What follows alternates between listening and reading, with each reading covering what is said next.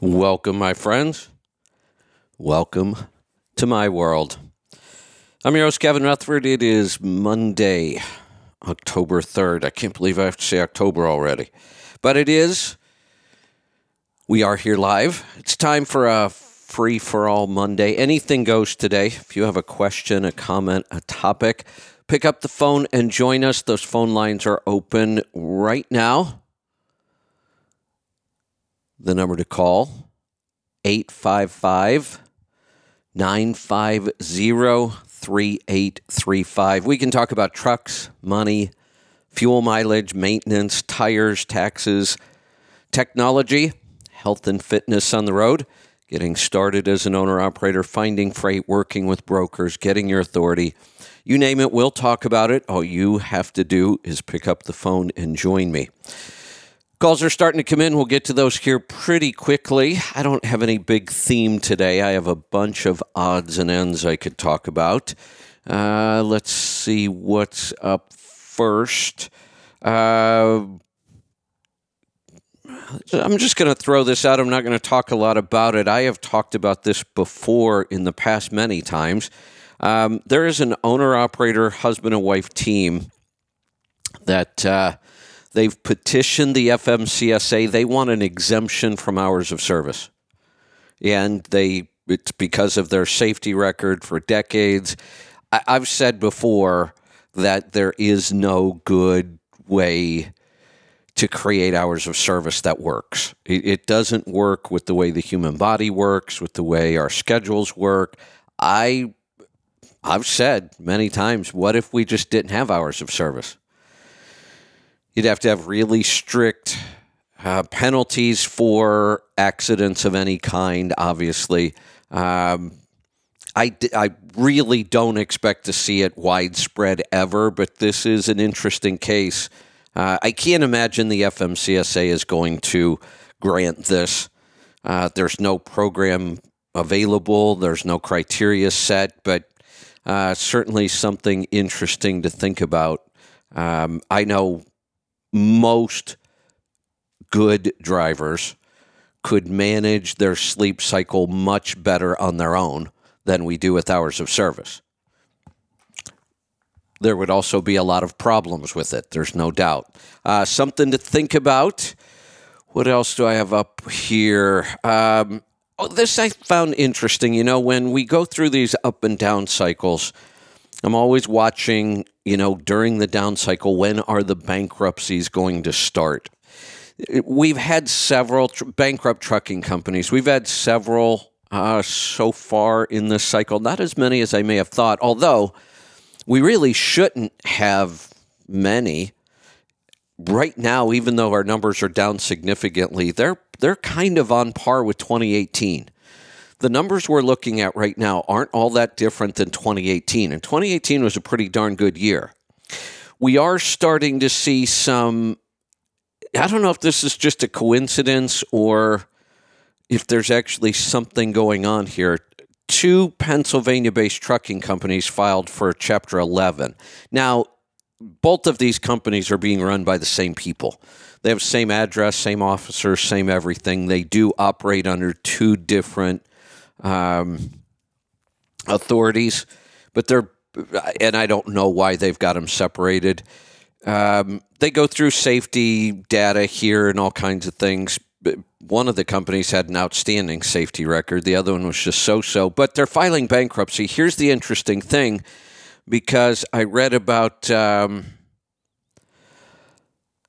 other trucking companies have filed for bankruptcy. They all have something in common. All 4 of these companies have something in common. Their primary work is with the U.S. Postal Service. They all had contracts with the U.S. Postal Service, and that was their primary freight. They had some other things going on, several hundred trucks involved here, but I'm wondering, they didn't go into a lot of detail. They said certainly that the increased cost of fuel and insurance and some other things played a part in it. But then they said it was more to do with the fact that the U.S. Postal Service is redoing contracts and their miles and their revenue was significantly cut. I wonder if that's something that they're doing on purpose. I wonder if they're going after these small owner-operator companies. The federal government's doing an awful lot of things to get rid of independent contractors. And maybe this is just one more of those. I don't know. It seems unusual that 4 companies that all contract with the Postal Service have all filed bankruptcy in the last several months. We don't normally see that a lot. And again, the numbers right now really are just not that bad.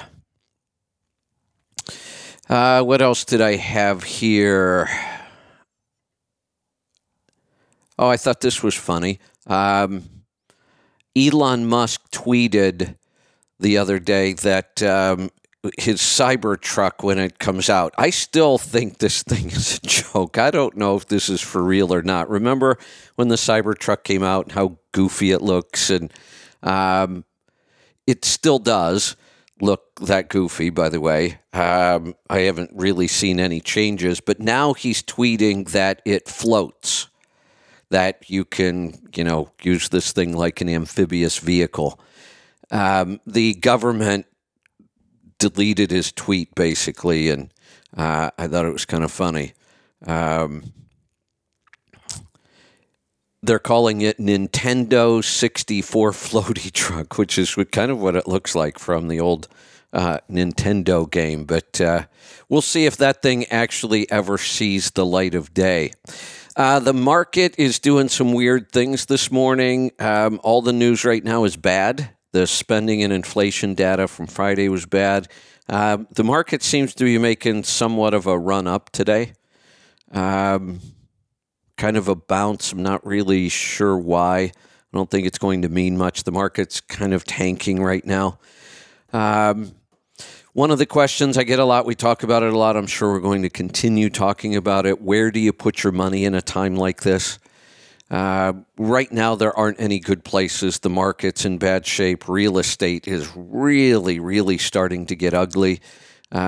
Interest rates aren't high enough yet, although I did see some savings accounts approaching 3%, which is pretty interesting. We haven't seen that in quite a while. But for the most part, the only place to put your money right now, cash and pre-buy. We're still looking at crazy high inflation. It's not coming down. So any consumable you want to pre-buy, whether that's for home or business, anything you know you're going to consume, when you buy it now instead of next month or 3 months from now, you're getting a pretty decent return on your money.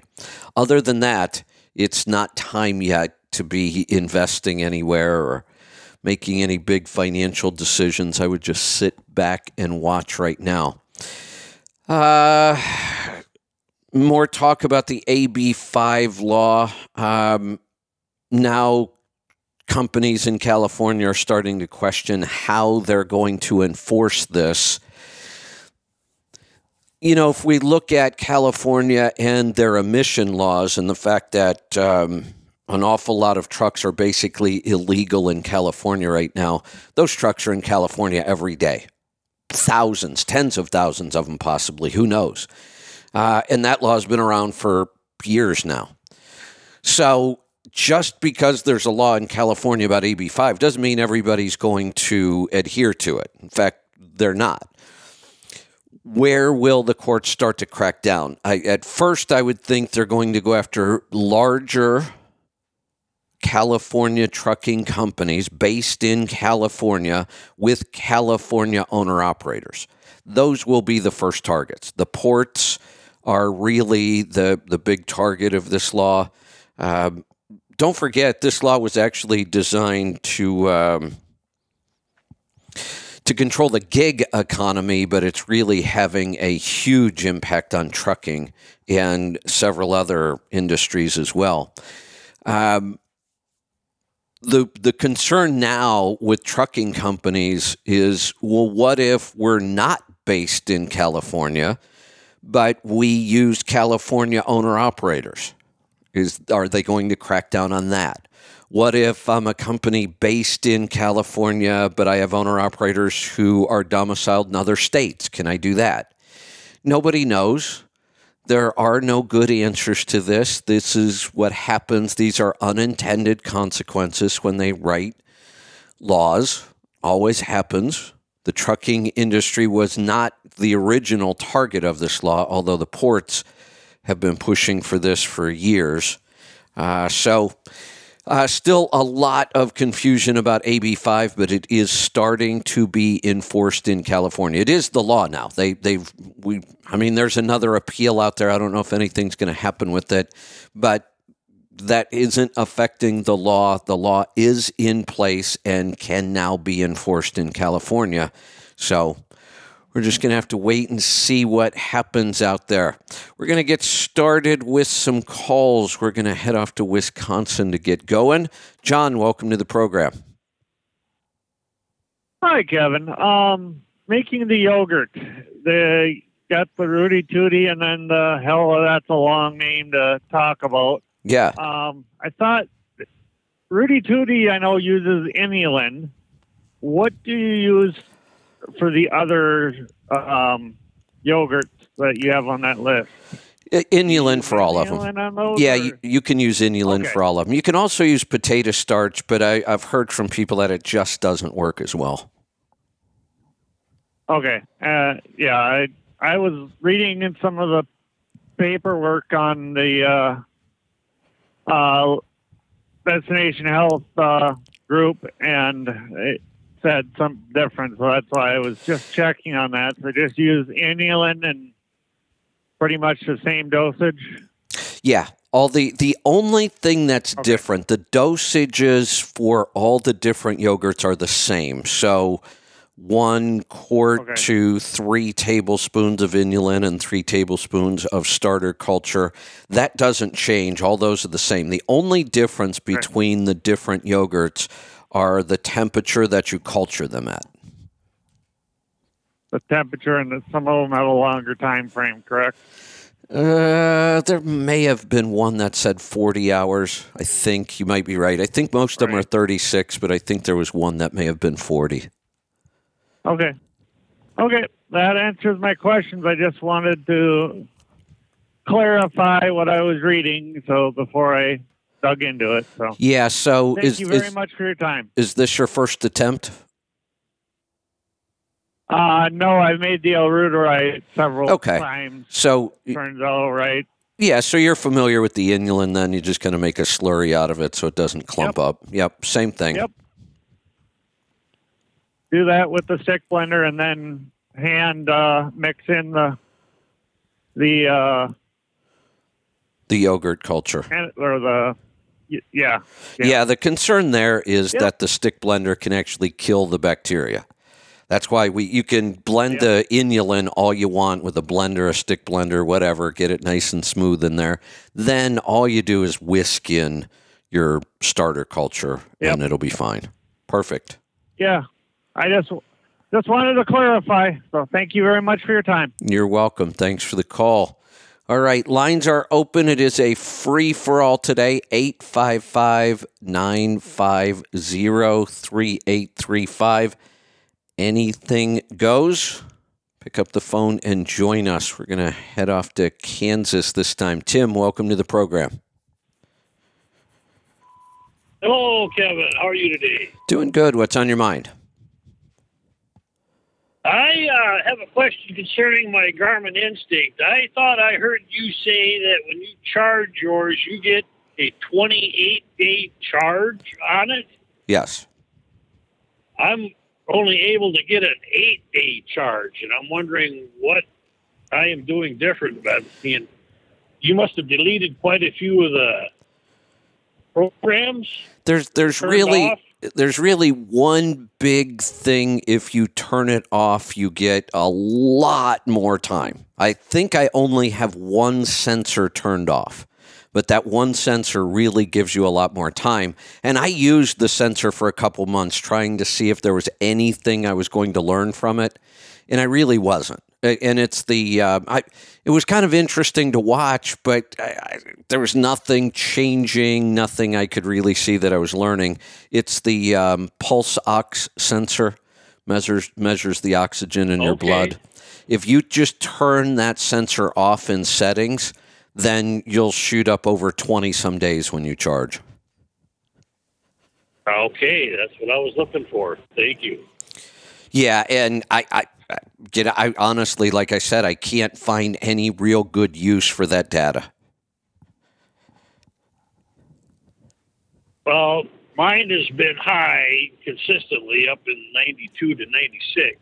So I'd say that's a good thing, and it's pretty much remained constant. So if I can shut it off, and gain that much battery time, that would be a good trade. It really is. Like I said, I used the data for a long time.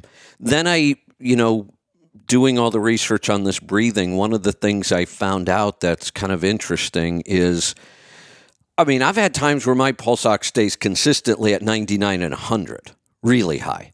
And about the only time it ever dips is at night, and I'm never sure why. It's possible that I've rolled over on my back and I'm not sleeping as well on my back. I don't know. But there was no clear pattern. There was nothing I could do to change it.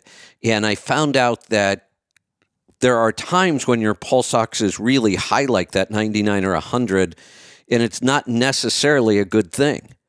There's that might indicate that the oxygen is actually locked up in our blood and our body's not able to access it properly. That has everything to do with carbon dioxide. So the Wim Hof breathing and other breathing methods that we use really try to affect carbon dioxide. And if you have the wrong levels of carbon dioxide in your bloodstream, too low, then your body can't access the oxygen. So you might have a really high number, but your body's not accessing it very well. So with all that, and then the fact that I tried playing around with it, is there anything I can do to change it? It didn't seem like anything I did really had any impact on it.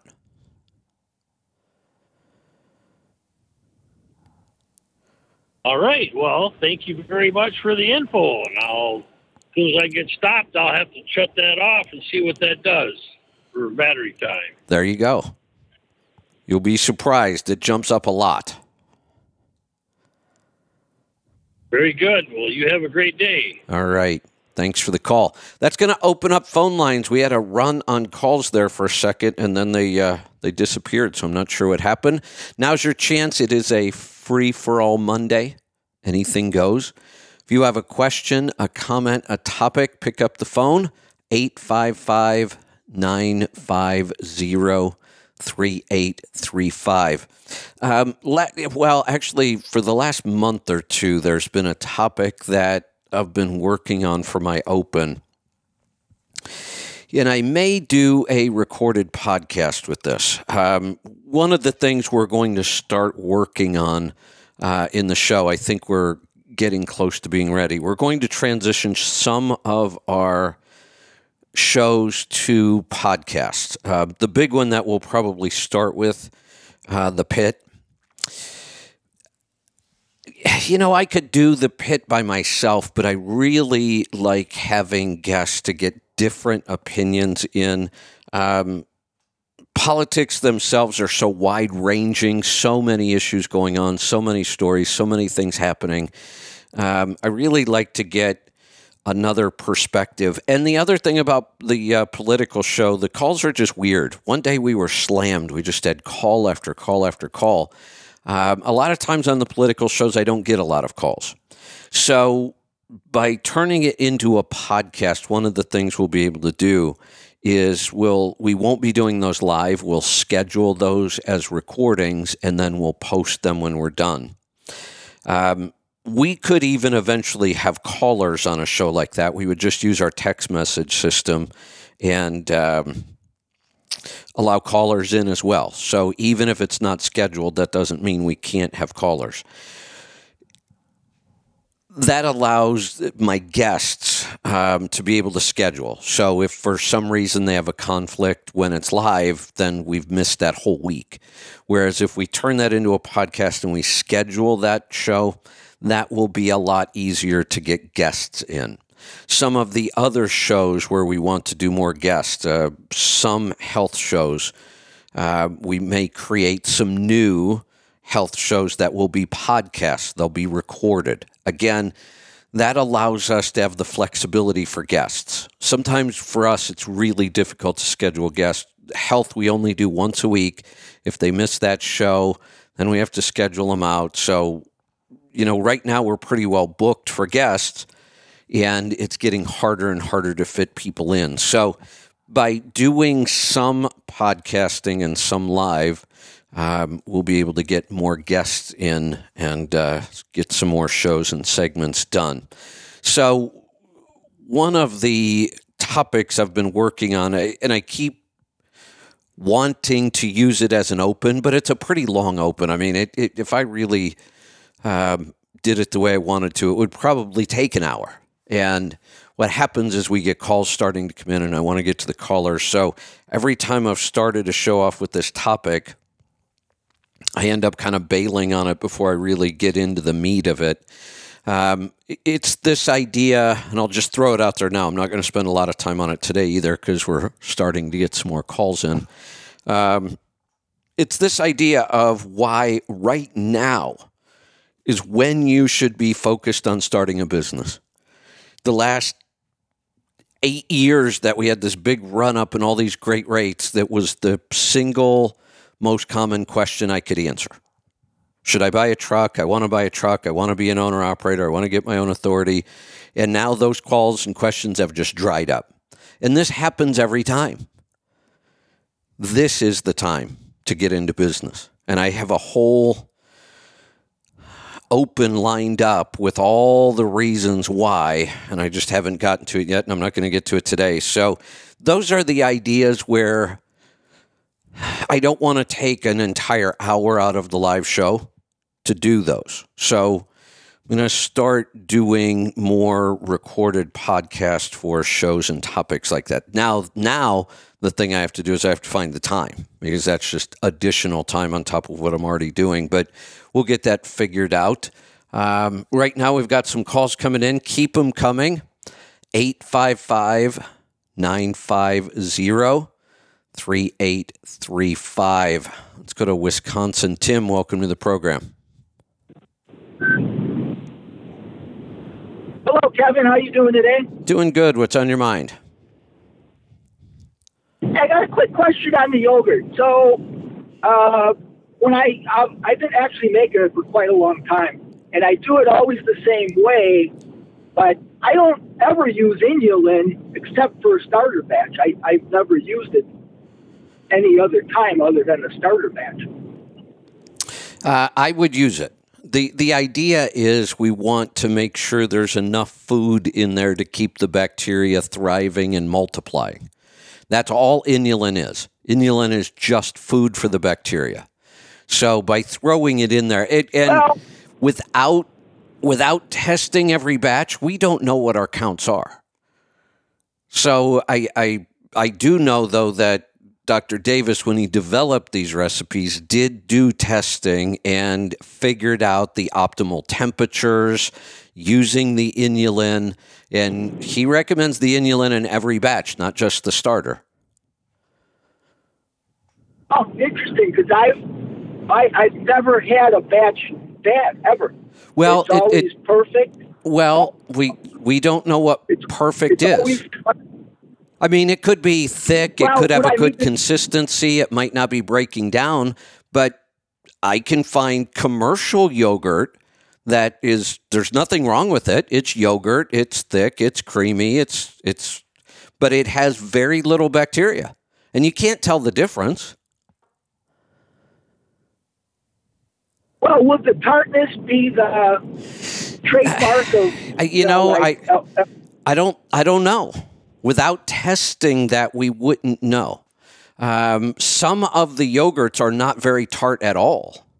The one right now, I'm doing a blend of Rudy Tooty and the Bomber has no tartness at all. Totally smooth and mellow with no tartness at all. But it's thick. So it's yogurt, it cultured. Did we get enough bacteria? See, the bacteria itself influences the flavor, the thickness, all kinds of things. You know, there are some yogurts on the market that are super mild. You know, they taste like cream, basically. They have no tartness to them at all. So that's not a good indicator. We would have to take each individual strain, create multiple batches, test each batch, and then say, oh, look, when we taste it and it's tart, our bacteria count is higher. It might be a thing, but it might not be. We haven't tested it. We don't know. Yeah. You know what's funny is I use an A2. It's a commercial brand, A2 half and half. It's ultra pasteurized. I've never had a batch that had a problem with separation ever. Yeah, see, I was the same way for over a year, like a year and a half, and I was making a new batch every week, and every batch was perfect. Then out of the blue, for no apparent reason, my batch separated completely, and I had nothing that resembled yogurt. Even the whey was liquid. The other part was more like almost cheese. It had almost cultured into cheese instead of yogurt. And then I tried another batch and couldn't get it. I think I may have even tried a third. I had a couple weeks there where I had no yogurt because none of my batches were coming out. I couldn't figure out why. Then I finally got a good batch, and that's what I'm eating right now. And I'm probably I'm going to make another batch here in a couple days. We'll see what happens. But I had that run for a year and a half. Yeah. Everything was perfect. And then all of a sudden, I could not make a batch of yogurt no matter what I did. Yeah, the one thing I do though is I don't use just a little whey. I just take regular yogurt as my starter. I put in quite a bit. I don't actually really measure, you know. That's part of what's helping you then without the inulin. That's one of the ways you can make up for not having enough inulin is you put enough yogurt in there to start with that already has a lot of bacteria, and you're not using the wheys for using the thick part of the yogurt. But to me, that's just, I want my yogurt to last as long as possible. I don't want to use a pint of it to make my next batch. So I do just use the whey because I strain all of mine. In fact, I now never even take mine out of the strainer. I just eat it out of the strainer. I just, grab a bowl and put some in a bowl. I just leave the strainer in the refrigerator and it gets really, really thick. And then I just use the whey for my next batch. Yeah, it's kind of funny. We don't even really have that much whey, there might be a little bit. Yeah, when you use pure half and half and you get a good batch, there's not going to be a lot of whey, but plenty to start your next batch. Yeah, see, I don't get that. The yogurt we make, so take it out, put it in the fridge, and there's nothing on top ever. Oh, wait a minute. Yeah, I don't ever see any whey unless I put it in a yogurt strainer. That's how I get the whey. If I didn't put it in a strainer, I wouldn't have any whey to use. I would have to use yogurt because nothing separates on its own. But when mine comes out of the sous vide, it goes in the refrigerator overnight to chill. Then the next day I take it out and I have a gallon yogurt strainer and I just pour the whole batch into the strainer and I don't even attempt to eat it till it's been straining for 24 hours. And then, like I said, now I just leave it in there. So it'll be in there sometimes for, 2 weeks. Yours is, you can actually pour yours? Oh, no.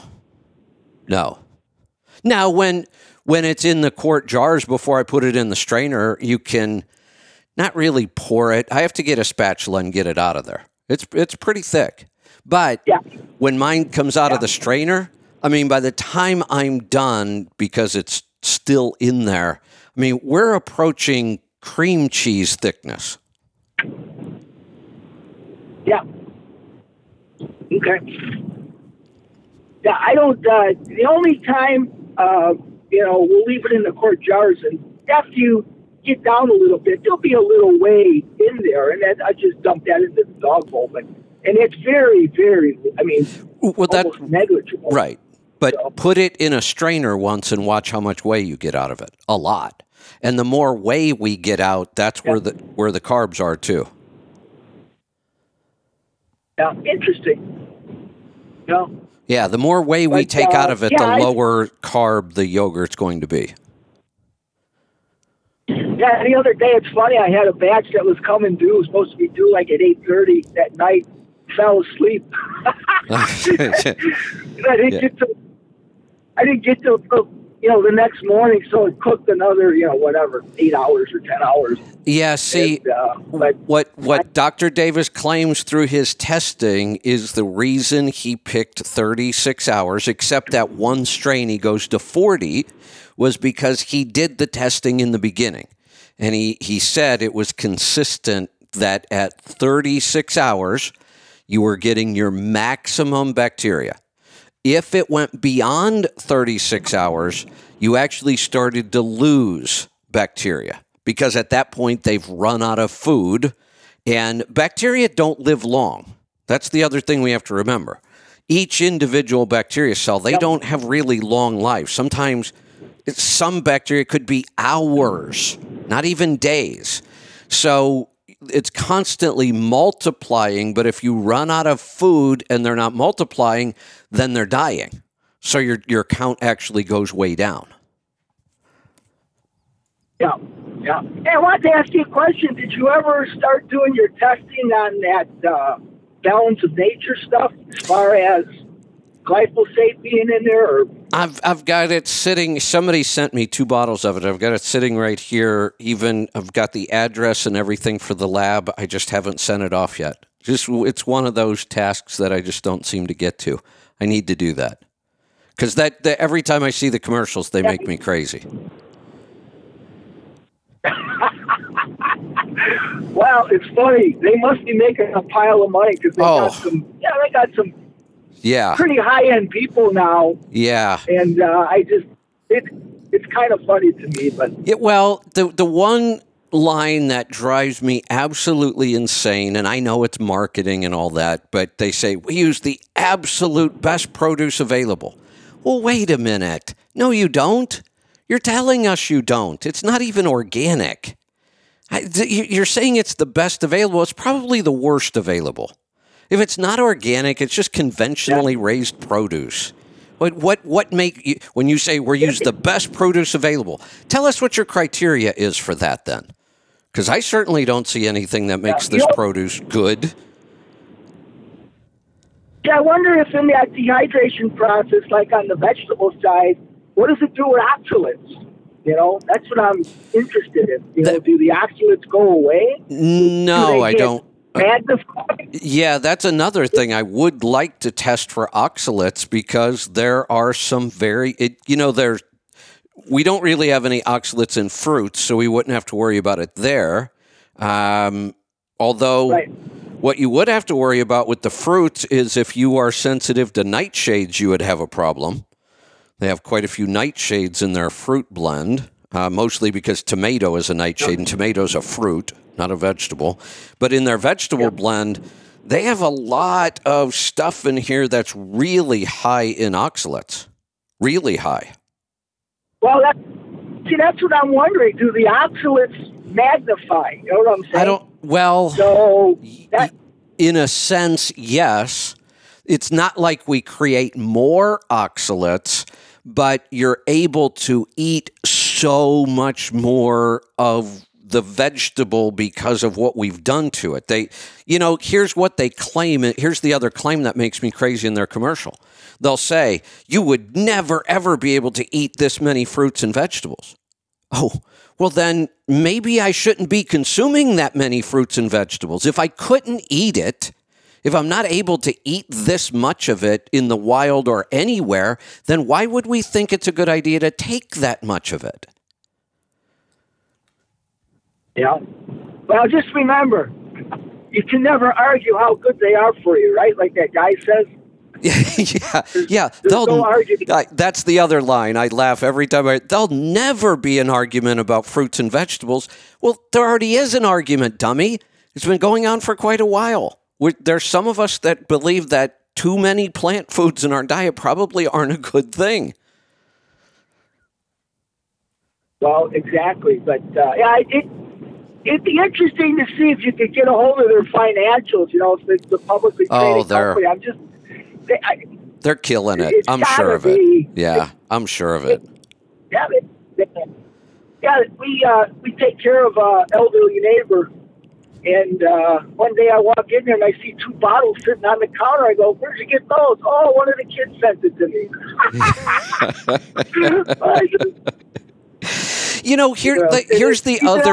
Here's the other theme about their commercials, and obviously you're paying attention to their commercials, so you'll get this theme as well. This makes me a little crazy.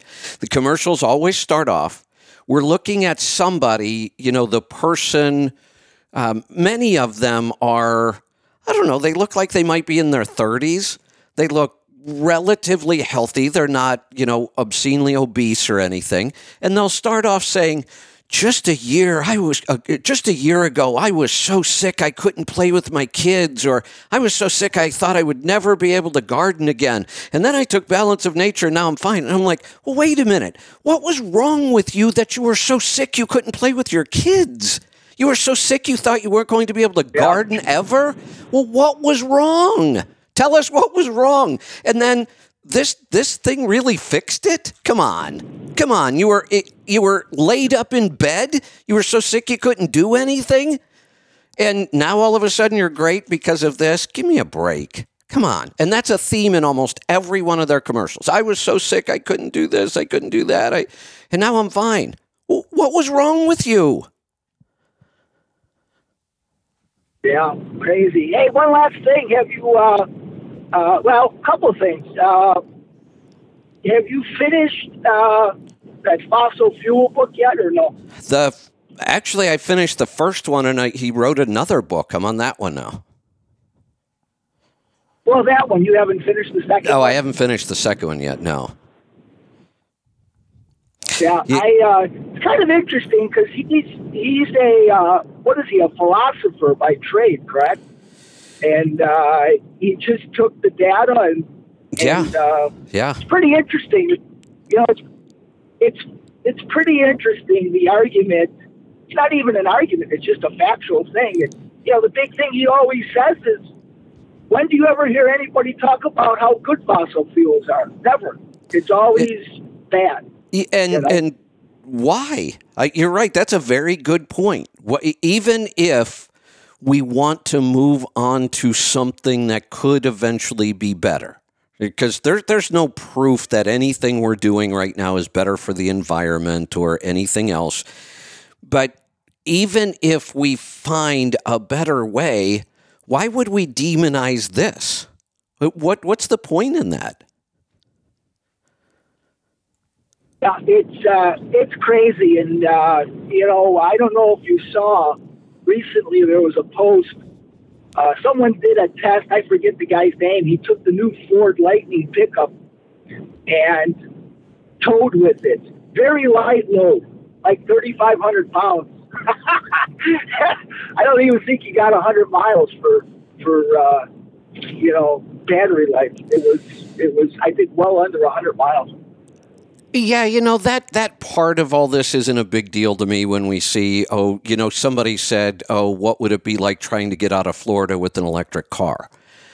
Well, what would it be like trying to get out of Florida when the gas stations are closed and nobody can get gas? It's really not that different, other than we do have a much better infrastructure built out for gas and diesel. That's the only difference. Or you see, oh my God, look, they're charging that electric car with a gas-powered generator or something. To me, that's all nonsense. We have one technology that we use now. We're moving to a new technology. We've been using internal combustion engines for well over 100 years, and they still have problems. It's not like they're foolproof. They're not. And that's been after 100 plus years. So if we expect that electric is going to come on board without all kinds of issues, we're insane.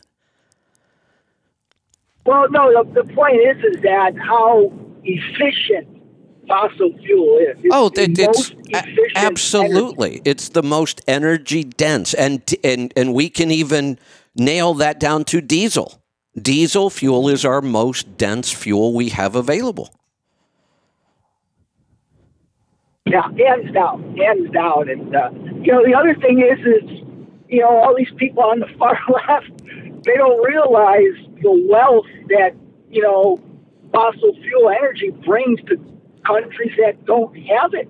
And if that goes away, you look at the amount of sickness and death that's going to occur. That is a fact.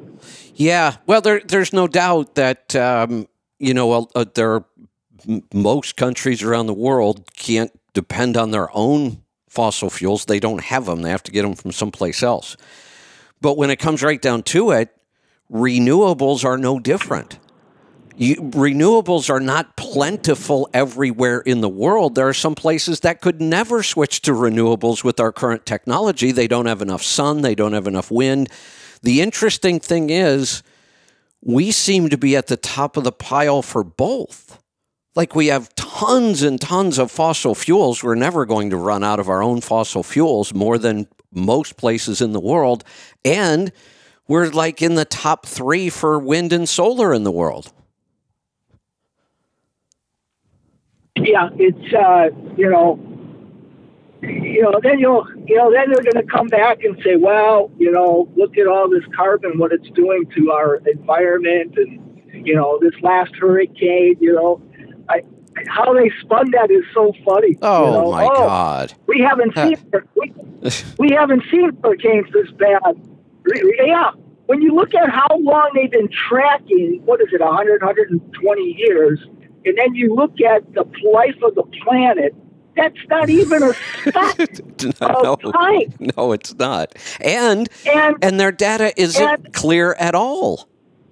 The data does not show that this is getting worse.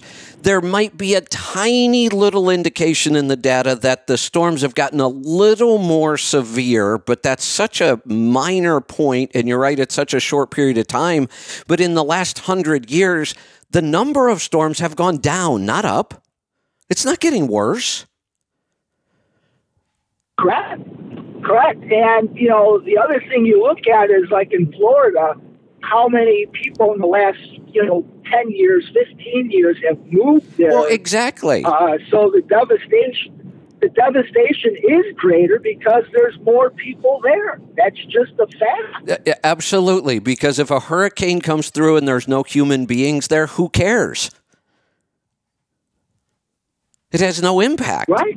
Right. So, but put millions and millions of people in one place like has happened in Florida, and yes, the death toll, the damage, the cost, all of it's going to go up. Of course it will.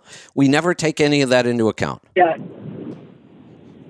Well, it's interesting when you look at or study some of, like weather and weather patterns and what all affects that, and you try to find some books that, I mean, definitely that is, to say that man has an effect, sure we do. Of course but we do. Is it enough effect that it is it an enough effect that it changed the planet? Yes. You can't say that. But, I will. I'll go out and say, how could 8 billion people, or however many there are on the planet these days, with all the things we do, how could it not have an impact? But the point is, you can't change that. What are you going to do about it? We all have to live. We have to eat. We need energy. We're not going to dramatically change the way we live. We can't. So sure, it has an impact, but let's look at this. Can you think of a single prediction they've either made about climate or how much oil we have left? Can you think of a single prediction they've ever made in the last 50 years that has been right? They've been completely wrong every time. Yeah, I mean, not just a little wrong. No, but, 100%. Ridiculously wrong. Like in the 70s, we were going to run out of fossil fuel long before now. And it turns out now we have way more than we thought we had 50 years ago. And they said we were going to run out. What happened to, aren't we all supposed to have cancer right now because of a big hole in the ozone layer? What the hell ever happened with that? Well, what's funny, remember in that book, what does he talk about?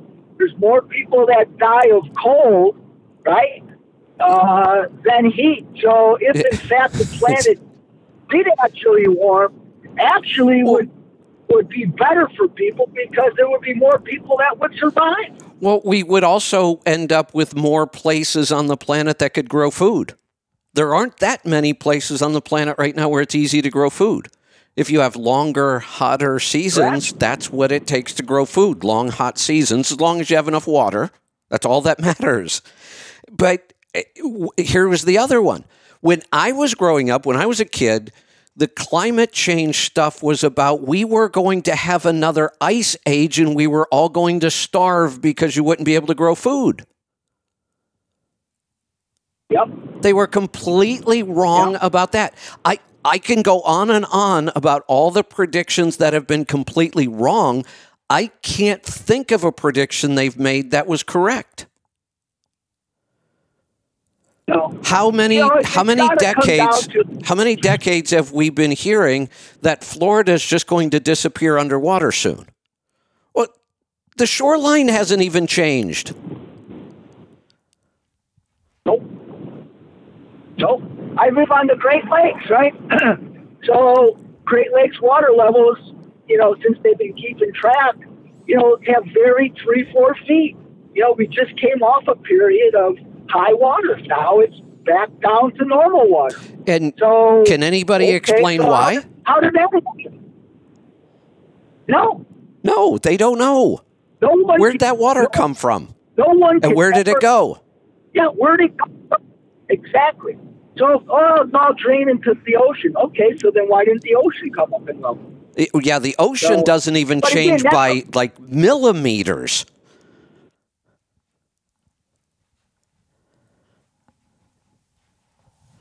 Uh-oh. Tim, did we lose you? There you are. No, I'm here. But it's funny, though, because, you read weather books, that's a natural process, water on the earth, Right. It's a natural process. How it develops, where it goes, and what was it? I heard one of the best lines, Joe Rogan, they were talking about a shortage of water, and we have a water problem. And what did Joe Rogan say? Oh, we got a salt problem. We got plenty of water on the planet. and we don't have a salt problem either because salt is pretty crucial to life. All we have to do is separate the two, and we know how. Right. And the funny thing about water is what drives all those machines to produce water, to pump water, to purify water, to filter water. Yeah, exactly. Fossil fuels. Yeah, and that you will never. I can't believe, even like on the other side, the Republican side, they don't combat that and say, listen, look at all the positive things fossil fuel does. Well, look at all the people. Just that statement alone. We build wells, we pump water. We purify water, just that alone. So here's something else we should be thinking about with this. I do believe that at some point we will produce an electric vehicle that overall is more efficient than an internal combustion engine. I do believe that. We're not there yet. In fact, right now, you could easily make the claim, and it would be true, that every electric vehicle on the road right now is adding to our problem, not taking away from it, to adding to it. Electricity is not as efficient as fuel right now, and we're using coal to produce most of that electricity for those electric cars. So we made things worse, not better. And on top of that, all these electric cars, you have all the environmental issues about the batteries and disposal and mining. And so as of right now, people being so excited about all these electric cars on the road, they're making the problem worse, not better. At some point, I hope they do. But here's something else to think about. I do believe that when it comes to vehicles, tools, things that require motion, I believe that it will be better and more efficient. But what about heat?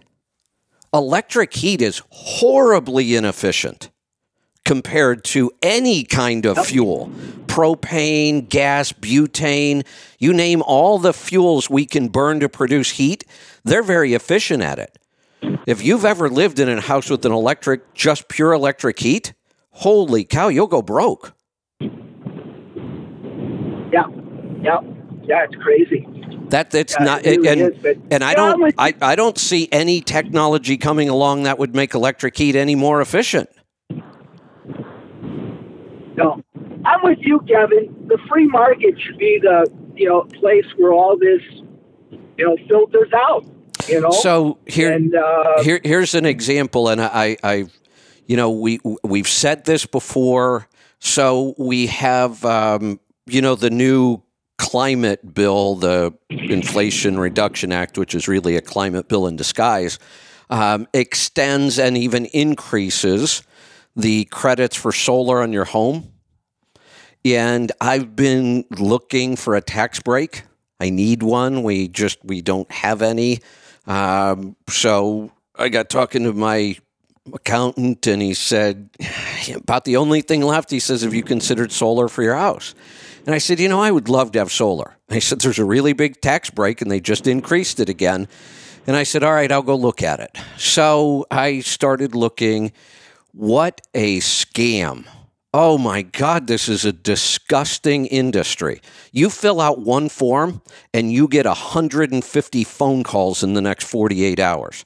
I don't know who has access to that form you fill out, but I'm ready to throw my phone away. And then I got thinking, okay, I'll just pick one and I'll just do this and get it over with. Except when I went and started reading the reviews, there are horror stories.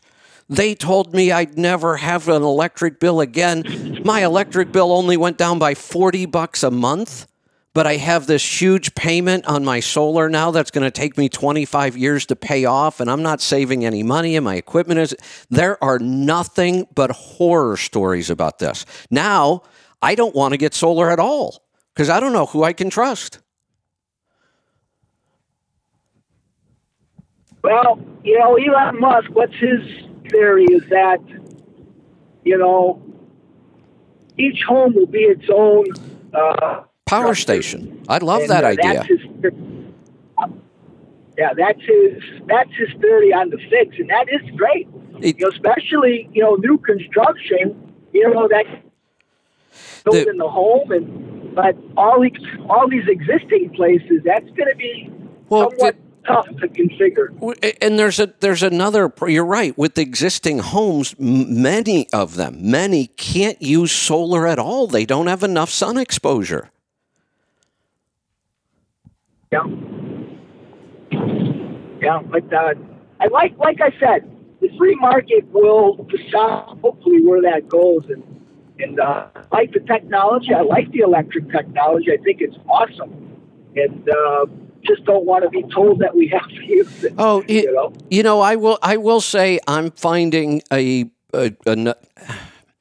not going to say it's an unknown downside. We knew about it, but it's not as good as I thought it should be. And what I'm talking about is battery life on like the lawn tools and the power tools. I'm having batteries die within a couple years, like not even usable anymore. And I thought these things were supposed to have like thousands of recharge cycles. Well, that is the issue. You have, because I'm the same way, I got a bunch of battery tools. And, you charge them, people charge for time. If you don't use them, they will lose charge. Then you recharge them. And then I'm the same way. I'm surprised. All of a sudden, a couple years go by, 3 years go by, and you haven't really used that tool a lot or that battery a lot, and all of a sudden it won't take a charge. Yeah. Or it's got a problem, it won't, and it's not, there's that little hack you can jump them, because a lot of those chargers have to sense voltage before they'll charge. And if they don't, then they won't charge. So there's a little hack you can jump them. But even then, you get something inside, you get one cell that goes bad, and then the whole thing is junk. And Well- then nowadays, the battery costs as much as the tool. Sometimes more. And Yeah, I mean- you can't always find the tool without the battery locally. I mean, you can always go online and order stuff like that. But, I needed a weed whacker the other day because I just wore mine out. And I have more batteries than I know what to do with, although 2 of them have died. So, I started buying these about 2.5, 3 years ago. 2 of my batteries are toast, had to get rid of them completely. But there are times when I don't want another battery. Just sell me the tool, and a lot of times you can't find it. Yeah. Yeah, it's almost like it's opposite now. They make you buy the battery and give you the tool for free. Yeah, exactly. Buy the batteries, tool included. Okay. Well, I was at a store the other day, and that's exactly what it was.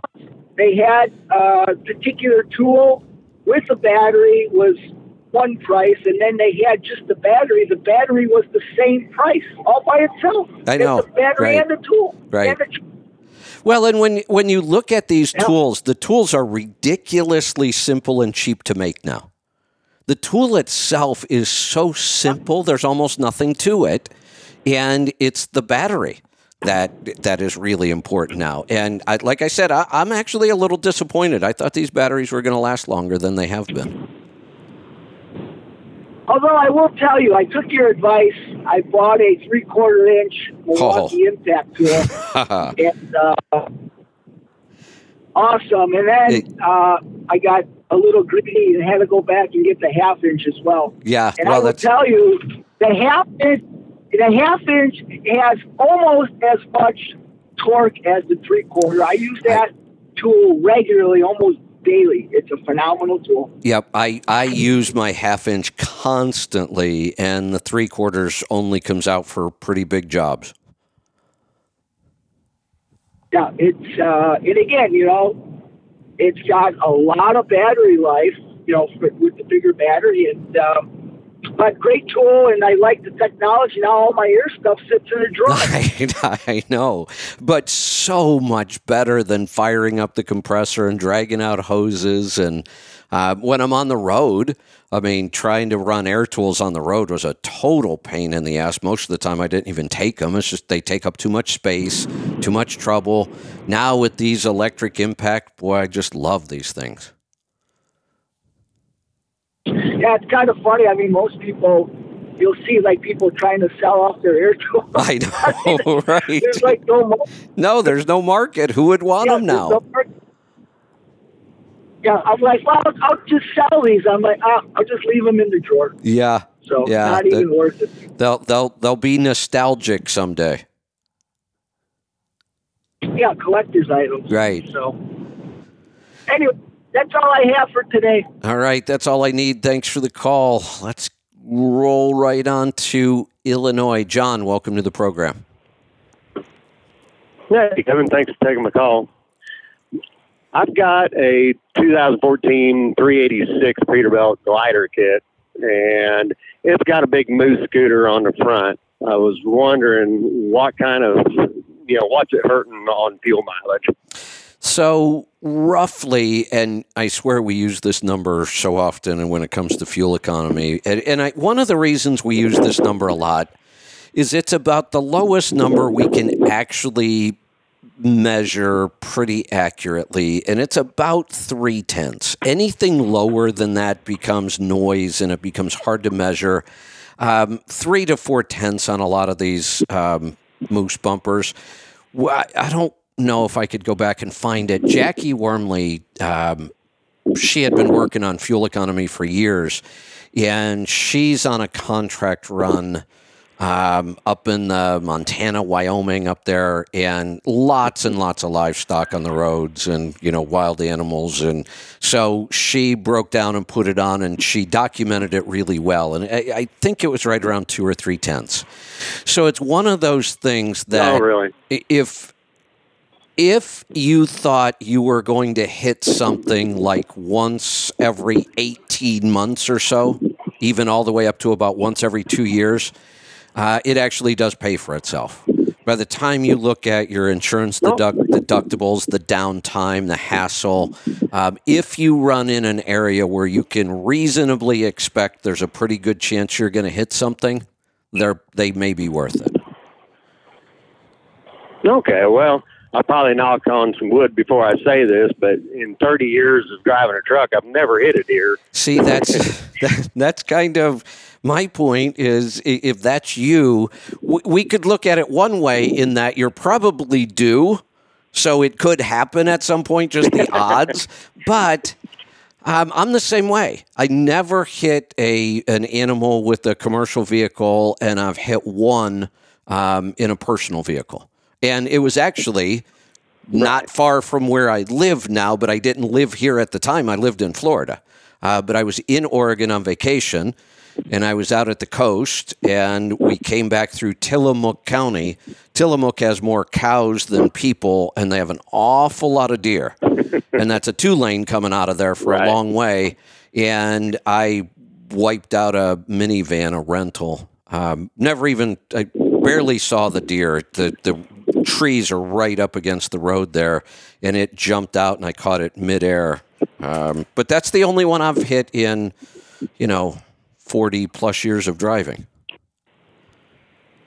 Right. And that, and I used to run a lot of the Northwest, and I don't know, I've never been one to swerve or hit my brakes or nothing. If I'm going to hit it, I'm going to hit it. I'm going to stay on the road. Yeah, exactly.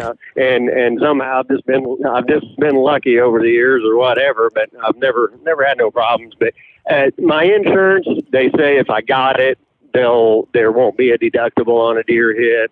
So I wouldn't have a deductible anyway, but it's a pretty small amount of gain in fuel mileage, really. So, I don't know. Based on your situation, I would not run one.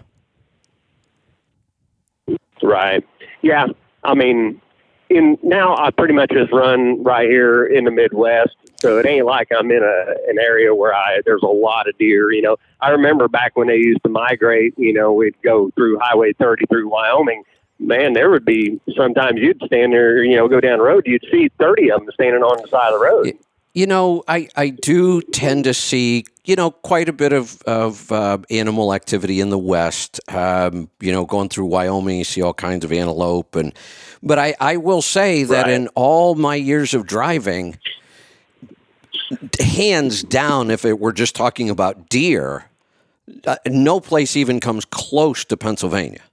I mean, I have seen more deer in my lifetime in Pennsylvania than anywhere. I see more deer than I see dogs in that state. And that was where I did the majority of my driving. I lived in Northeast Ohio, and I went to the East Coast all the time. So it was, 300 miles through Pennsylvania or whatever it is, a long way across there, and back. And that was my run every single week, and you saw thousands of deer. Never even come close to hitting one in Pennsylvania, though. Never even had a close call. Right. Well, I'm starting to run out of things to do for fuel mileage. I know there's a lot of them, but I'm thinking maybe take it off and see what happens. Yeah. Right. I'll take it off, run for a month. But right now, I'm setting it at 7.83. Full drive in, and I also have a step deck Conestoga. And the problem I run in with it is it's a 48 foot. It's got an 8-foot upper, and it's got a 16-inch pin setting. I mean, that thing is the fifth wheel sets behind my rear axle. Yeah. So it's a mile back there, and I'm guessing probably the only thing that really help there would be air tabs. They might help a little, but the problem with air tabs is they can't fix a big gap. So, when you create a really big gap, you end up with two different aerodynamic problems.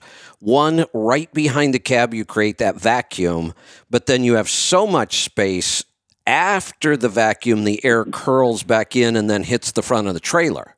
So the air tabs would solve the vacuum issue, but they're not going to fill that gap. So You know, it certainly doesn't hurt to put them on. They're not very expensive. Any gain you get would help. But Right. you know, pulling your van, that bumper might be enough to put you over 8. You're close enough. Right. And then I'd probably run it for, a month, kind of get an idea maybe of what it helped me. And then I don't have a tray system underneath my trailer. I think that'd be my next step, would do a tray system on the dry van. The step deck does have a bubble on the front at least to kind of, that cone. That helps significantly. Help. Yeah, it does. That's actually a big improvement. It's not a real big one because it's got the front access door too, so it can't come down real far. But it's something to help anyway. Right. But, well, all right. Well, that's about all I had there. I'm just trying to get as much as I can out of it. There you go. All right. Let us know. I have a feeling that might put you over 8. Let's go to Virginia. Elliott, welcome to the program. Hey, how you doing? Good. What can I help you with today? Yeah, a long time ago, you said something about it, like 3 things you should invest in. I'm 28, but I'm getting ready to set up an investment account. Figure I might as well go ahead and start, but I wanted to ask you what you need to start investing. It was like 3 things I remember, but it's been so long ago. Yeah, I can help you with that. So what we're talking about here are index mutual funds. So are you familiar with what mutual funds are? Not really. Okay. So when we talk about investing in the stock market, that's a generic term. The stock market has lots and lots of pieces. So we could buy stock in an individual company.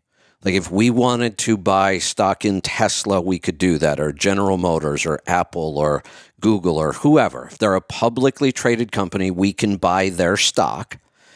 And then if we hold that stock, if that company becomes more valuable, that's how we gain money in the stock market. The price of the stock we bought goes up.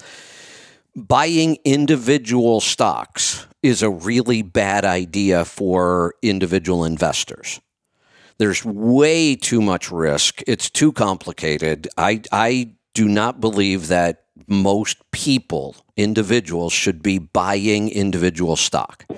So instead, what we do is we buy mutual funds. Now, a mutual fund is a group of stocks, and it could be thousands of them. There are now, this is the crazy thing, there are now more mutual funds on the stock market than there are individual stocks. But all mutual funds are made up of individual stocks. But there's now more of them. That can get fairly complicated. Like, okay, which mutual fund do I pick? And the reason we pick a mutual fund is, let's take the S&P 500. That's one of the index funds I recommend. I know you don't know this, but I want you to take a wild guess, and you just might be correct. How many individual stocks do you think there might be in the S&P 500? Guess 500. There you go. Say you know more about investing than you thought. There's 500 individual companies in the S&P 500. And if we buy a share, just one share of the S&P 500, we own a tiny piece of all 500 of those companies. So if you were to buy Tesla, for example, and we find out that Tesla's been cheating on their technology forever, could their stock price take a hit? Yeah. Is it possible that the company could go out of business completely?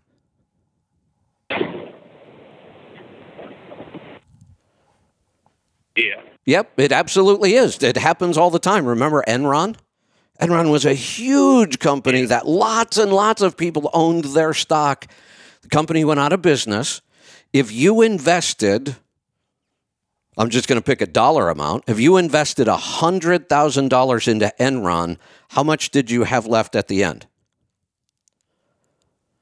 0, right? 0. You lost it all, every penny. Now, What are the odds that all 500 companies in the S&P 500 are going to go out of business? It's virtually impossible. Yeah, virtually impossible. If it happened, we'd have far worse problems than what happened to our mutual fund. It's not going to happen. That's why they're so much less risky. You don't want to invest in individual stocks, so we invest in mutual funds. There's so many of them. How do we pick? Well, index mutual funds are very specific. So here's how a mutual fund works. Like I said, there's more mutual funds than there are stocks. In a mutual fund, somebody has to decide what stocks are we going to buy, what stocks are we going to sell, when are we going to buy them, when are we going to sell them, how much of them should we buy, how much of them should we sell. That's the fund manager. Now, in a non-index fund, I'll explain index funds in a second. Right now, I'm talking about non-index funds, traditional mutual funds. The fund manager is, without a doubt, a millionaire. They all are. Anybody that gets to the point where they're managing a mutual fund gets paid an awful lot of money. These are the people on Wall Street, ridiculous amounts of money. Here's the crazy thing. They get paid ridiculous amounts of money, and they're below average. We can prove it. Their job performance consistently is below average, and yet they make incredible amounts of money. How do we know they're below average? Because we have averages. The Dow Jones Industrial Average, the S&P 500 that we measure and we see what it does every single day. These mutual funds that are managed by people, this is a statistic, you can go look it up. In most years, 90% of the managed mutual funds can't match the performance of the S&P 500.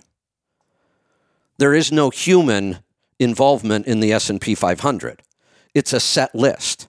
It almost never changes. When it does change, it's just one company gets moved out, one company gets moved in. And it doesn't happen very often. So nobody decides what to buy and sell. And yet that fund with no human intervention beats 90% of the funds that are managed by humans every year. So why would we try to guess the 10% of the mutual funds that might beat the S&P 500? Why not just buy the S&P 500 and be done with it? Yeah. Does that make sense? Yeah, and I got another question about, because I went to the Fidelity. Are you familiar with those? Yes. Do I have to have a lump sum to buy one stock, or could I just, put $100 a week or $100 a month, or whatever I want to do? Every mutual fund, keep throwing it in there. Yeah, every mutual fund will have some minimums. Those minimums have come way down over the years. You used to have several $1,000s just to get into a mutual fund. Now I know places where you can do it for $100. Some have a $500 minimum. So that I don't remember what Fidelity's is, but. So that's what you're going to do, though. You're going to open an account with a mutual fund company like Fidelity. Fidelity does offer all three of the mutual funds I'm going to recommend.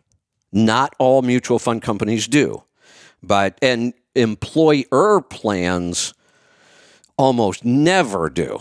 Employer plans might only offer you 5 or 6 different mutual funds, and that's it. That's all you get to pick from when there's like 14,000 of them on the market. And these employer plans never seem to have index funds for some reason. So, but if you are at Fidelity, you would get the S&P 500 index fund. These are the ones you want to write down. So I'm telling you the fund names right now. All right. Then you're going to get, at Fidelity, you would get a Russell 2000. How many stocks, I know you don't know this stuff, but I want you to take a wild guess. You might get lucky. How many stocks are in the Russell 2000? Yes, 2,000. 2,000 companies. When you buy a share, one share of the Russell 2000 index fund, you now own a small piece of 2,000 companies. So we already had 500 in the S&P 500. We're adding 2,000. What are the odds that all 2,500 companies are going out of business? They're not. That's why. Yeah. You could actually stop there. 2 would be a great place to get started. I do mention another fund that kind of balances it out a little bit, and it's a European and Asian fund. So this is a fund that's going to invest in companies that are in Europe and Asia, but in the emerging parts of those markets. So it's a little more volatile, but it's a nice balance because sometimes the American economy is not doing great. They may be doing better. So that's the third one I like to have, and it's going to be called an EAFA, EAFA, European and Asian Fund. I forget what the last word was, but you'll see that. And you could always call them. If you can't find it, call the number on there and tell them that's what you're looking for, European and Asian Fund. So it's the S&P 500, the Russell 2000, and EAFA, European and Asian Fund. All right. One thing about the app, too. Ooh. Go ahead. Hello? Yeah, you're there. Go ahead. Yeah. The app, seems like when I listen to you live, it'll play for 5 to 10 seconds and then stop for 15, 20 seconds and play 5 to 10 seconds and then stop again. Just keeps doing that every time I listen to you live. Well, that seems odd. I don't think I've heard that problem. Yeah. Are you in an area with poor internet? Everything. Oh, no. You've got good connection. 5G, everything. I would probably call our Tribe Care team and have them work through that. They may have you on it. Have you ever just tried uninstalling the app and reinstalling? I was thinking about doing that. I would try that. Sometimes, especially in the beginning when we keep pushing out updates constantly, sometimes it just helps to get the old app out and then just start with the new one, the latest version. All right. And if that doesn't help, then call our Tribe Care team. They'll get you taken care of. All right. Well, thanks for your help. You're welcome. Thanks for the call. Calls are flying in now. Let's go to Idaho. Sean, welcome to the program. Hi, Kevin. I have a 2012 Freightliner Cascadia. It's a mid-roof. There's no fairings on it. That's just the way I just bought it outright for a good price a couple of years ago because I put a flatbed on it and used it for an RV hauler. Okay. But then I put it back out on the road recently. And some days it gets about 7 miles per gallon, but some days if I have any headwind at all, it tanks to 5.5. Yeah. And I was wondering if it would be worth to put fairings on it. It'll be a few $1,000s plus the labor. Well, where did you get that estimate from? Is that all new parts? Yeah, that's just searching around online. I haven't actually got. I'm guessing if I could actually try to do it through the dealer, it'd be even more from what I've been dealing with lately. So where were you looking for those parts? Just online, at and then there's a local salvage yard in Utah. So you're looking for used parts. So there are some used ones, and okay, perfect. Yeah. Okay. But I've also seen some new ones that are just primered. So it will cost you significantly more to get new parts. You can do this for about half sometimes by shopping around and finding used parts. But it would be worth it even if you had to do it with all new parts. You are losing on any day, you're losing a half mile per gallon without this. On a really heavy headwind, you're losing a mile per gallon plus. So, yeah, it's absolutely worth it to get that fixed. And that should be the first thing then? Over any other, because, everything else is... I think so. Now, is the van trailer yours? Yeah, they're all... It's reefers and dry vans. They're all drop and hook thing we got going on. So. Oh, well, so it's not your trailer. Oh, I see. Yeah, no, we switch trailers too much. Yeah, there's too much switching. I was going to say, if I were in this situation and I had a tractor missing the fairings I needed and the van trailer was mine, I might start with that leading edge. I don't even know if they're still making that over at Smart Trucker. If anybody picked that up, I need to go look at that. But nose cones and the leading edge are pretty inexpensive, and they actually make a pretty big improvement. Right. So if it were, it doesn't matter because this isn't your trailer. If it were me, I would do that first. I would measure the improvement. Then I would still put the fairing on the tractor, and the two together really make a big improvement. But it's not your trailer. Right, so, right. yeah, get the fairings installed. Absolutely. Okay, and the roof, what is that, roof spoiler, is that what it's called? Because it is a mid-roof, so I think that's part of the biggest issue. So, Yeah, you don't want any of those wing type devices. You want full factory fairing. Right. Right. Okay. Great. Yeah, and we have a little small fleet of 6 trucks, and we do the catalyst on all of them. And it seems to be we don't have much emission issues anymore, so it's pretty Excellent. nice. Just to give a heads up on that. Yep. Good for And we got a bump. Uh-oh. We lost you. Thanks for the feedback on that. I appreciate it. Let's go to Missouri. Dale, welcome to the program. Hey, Kev, that whole solar thing you talked about, that's why I called. But one thing I didn't want to say with the app, I have really good coverage where I'm at. I run up and down I-44 between Springfield, Missouri, and St. Louis and back. But a lot of days when I'm listening to you, if I'm not on hold, that bar goes all the way across where it says live, and it's showing how long the show goes. Yeah. When it'll get to the other end, you're in the mid-sentence, and it just cuts me off. Huh. And it goes to like a repeat show. I wonder like why. The Pit or something like that. Yeah. It'll just start playing. I don't know. But anyways, other than that, you're trying to get things figured out, so that's just part of the deal. But I built a new house, and I designed it myself to be an efficient house, both to build, plumb, wire, everything. Yeah.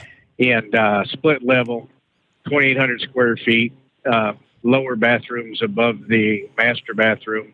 I mean, literally, when you come out of my garage, the mechanical room is in the garage. You go through that wall, there's a washer and dryer and a half bath. You go through that wall, there's the master bath. Directly below that, there's the downstairs bath. So the only long-range plumbing I even have goes across to my refrigerator, my dishwasher sink, and then straight down to my wet bar sink downstairs. I mean, why don't more people think like this? I don't know. And then to be even more ignorant, in the downstairs bath, because literally all the plumbing meets there, I've got an acoustical drop ceiling in there, so I can just take it apart if I ever need to. Right. Yeah. I like that. Yeah. Yeah. And my house, it's got a 50-foot front porch. I live out in the country, so it's a good front porch neighborhood, I'll call it. It's kind of like Tillamook. We got cattle per acre, not people. Yeah, right. And so the long ways, the sun rises in the east and sets in the west. So I got this long east-west 70 feet of roof. Yeah. And I wanted to put solar on there. And the more I look into it, I think, like you, I think it's the biggest scam horse's ass deal out there.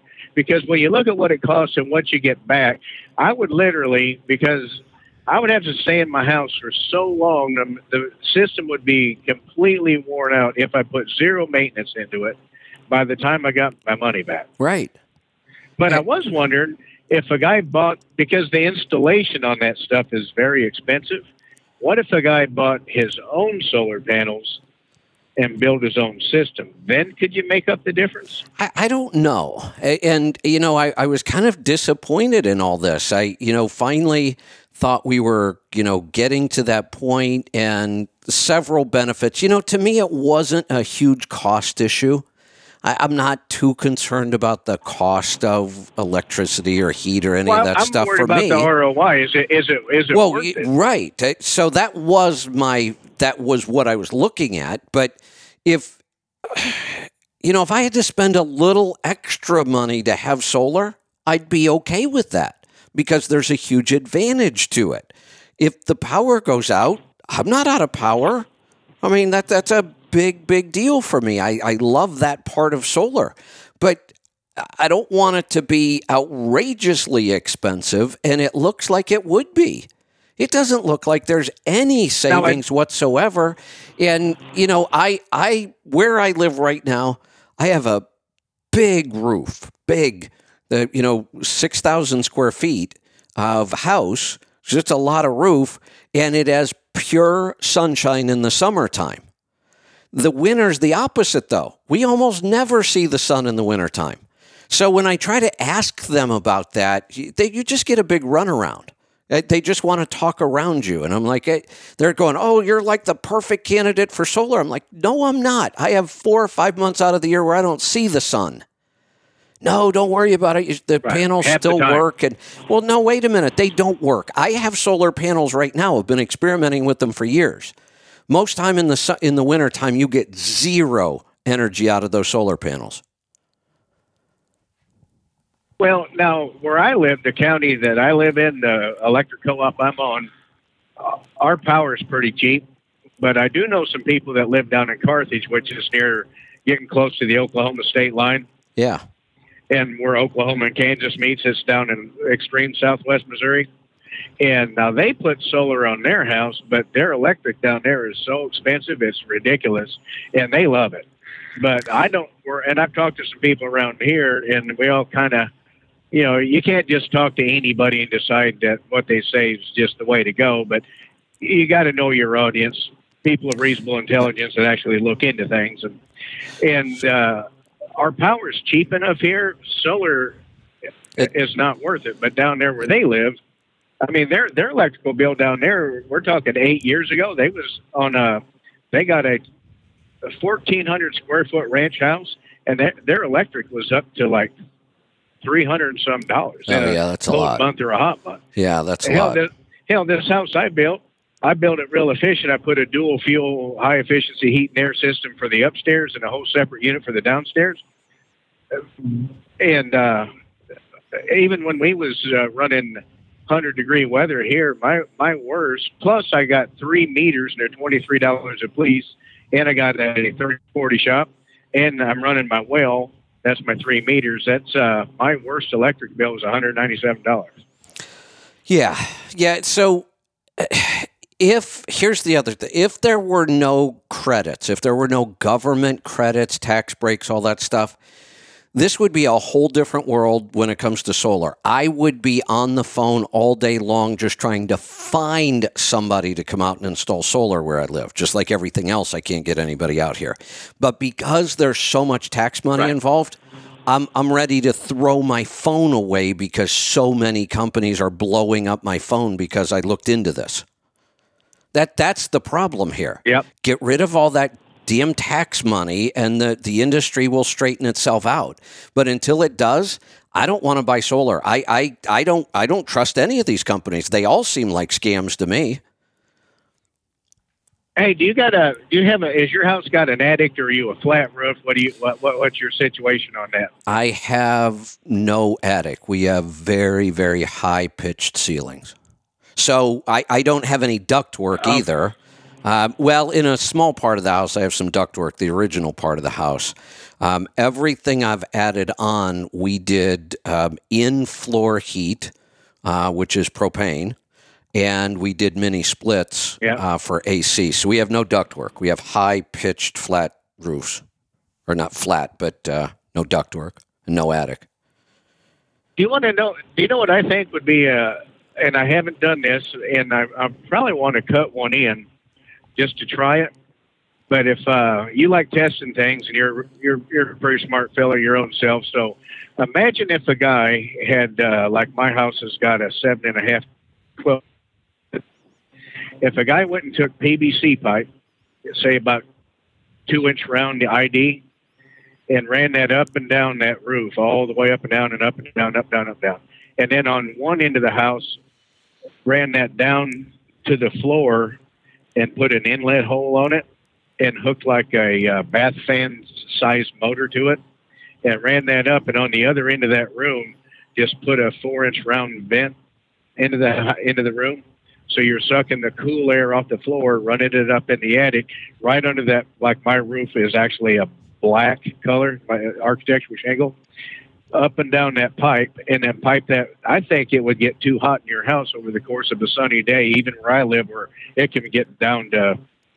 Well, last winter we had a really weird record of 13 below zero, but Yeah. typically here we're around between about. I'd say we would average I don't know 20 degrees through the winter every day. Yeah. I think that would get too hot. Yeah, it might. What do you That's think? Yeah, that's an interesting thought. You know, they used systems similar to that in Florida for heating your pool. Basically, just run. You know, you're just capturing the solar heat itself, not even converting it to energy. You just use the hot water itself. Oh yeah, Right. not even in a black pipe, but if you take a quality thick rubber garden hose and you leave that full of water, even in the wintertime, and you turn the sprayer on, It's it'll pretty burn hot. you. Yeah, it gets pretty And darn hot. That's Right. in a green hose. Right. Yeah. Yeah. So that I think that'd work all day long, You know, and it'd be exponentially cheaper than solar. Yeah, you know, we've when it comes to these kind of building ideas, we're pretty lazy because we basically have cheap utilities for the most part, and you know, we haven't really put a lot of effort into these other methods. I found out a little too late when I installed my in-floor heating that if it's installed right, it could technically be used for cooling, but I didn't know that, and my installer obviously didn't know it because they never mentioned it. But for if I would have spent just a little bit more, I could have set it up, and it would have really helped my cooling in the summer as well as heating in the winter. But I would never build unless some new technology comes along. I would never change from this. The in-floor heat, I absolutely love it. Warm on your feet. Yeah, they say. No, they say it's the most luxurious heat ever. There's no cold spots. no Everything's noise, no wind, no nothing, and it's just evenly warm. It's just very, very comfortable.